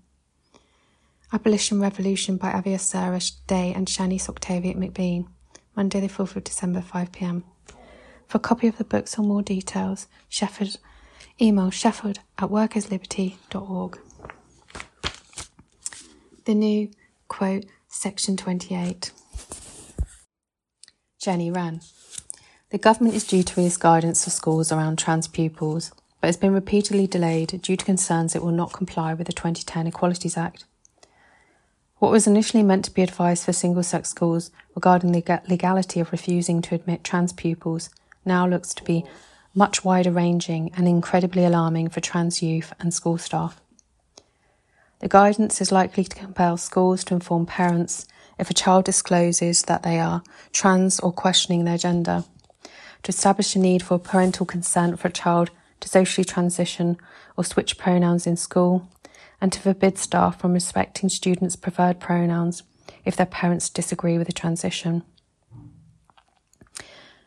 Even where parents are supportive, there will be no expectation that staff or students will respect a trans student's preferred names or pronouns. They can refuse on the grounds that to do so would go against their own beliefs, or if they believe that it would make other students uncomfortable. It may also recommend that trans students are excluded from competitive sports. It is reminiscent of Section 28, the section of the 1988 Local Government Act that banned local authorities and schools from, quote, promoting homosexuality, end quote. Teachers weren't allowed to teach about same-sex relationships, and anyone who broke the law could face disciplinary action. The impact was devastating for generations of LGBT pupils and school workers that lived through Section 28 until its repeal in 2003. But it also has a lasting legacy. Homophobic bullying is still widespread in schools today. As a school worker, this new guidance fills me with dread. We have a number of trans students, and I've always felt proud of how supportive our setting has been for them. It's been a safe space for young people to discuss their gender identity and, quote, try out, end quote, names and pronouns before coming out. I've witnessed the wide range of responses these students get when they come out at home. Some parents take their trans kid to Pride. Some take a little while to get used to their new pronouns. Others refuse to accept their gender identity, persistently dead-naming their child. Some parents physically assault their children for daring to tell the truth about how they feel and who they are. Even when young people have supportive parents at home, choosing how and when to come out to their parents is a deeply personal decision. Another major concern is how this guidance would give protection to transphobic bullies, be they staff or students. In no other area of life would it be acceptable to repeatedly misgender or dead-name someone. In my school, any such behaviour would quickly be addressed and stamped out. Under this guidance, I can sadly envision a scenario where trans students are subjected to a regular humiliation of having to answer to their dead name multiple times a day in order to protect a transphobic teacher's supposed, quote, right, end quote, to say, quote, Jane, end quote, instead of, quote, John, end quote. Schools do desperately need some sensible guidance around trans issues and how to best support trans students with things like safely accessing toilets, changing facilities, and residential trips, for instance. But this guidance treats trans people like they are somehow more dangerous and more of a safeguarding risk than any other student. Rather than setting out to protect students, it is seeking to protect transphobes. We must challenge this guidance at every turn. Trade unions in the 1980s were at the forefront of the campaign to repeal Section 28. Likewise, today's union movement needs to have a strong response, building a campaign of non-compliance if the guidance should come into force. Women's Fightback is a socialist feminist publication produced by Workers' Liberty. If you would like to organise with us or contribute to Women's Fightback, please write to us. Women's Fightback at workersliberty.org. Instagram, women's.fightback.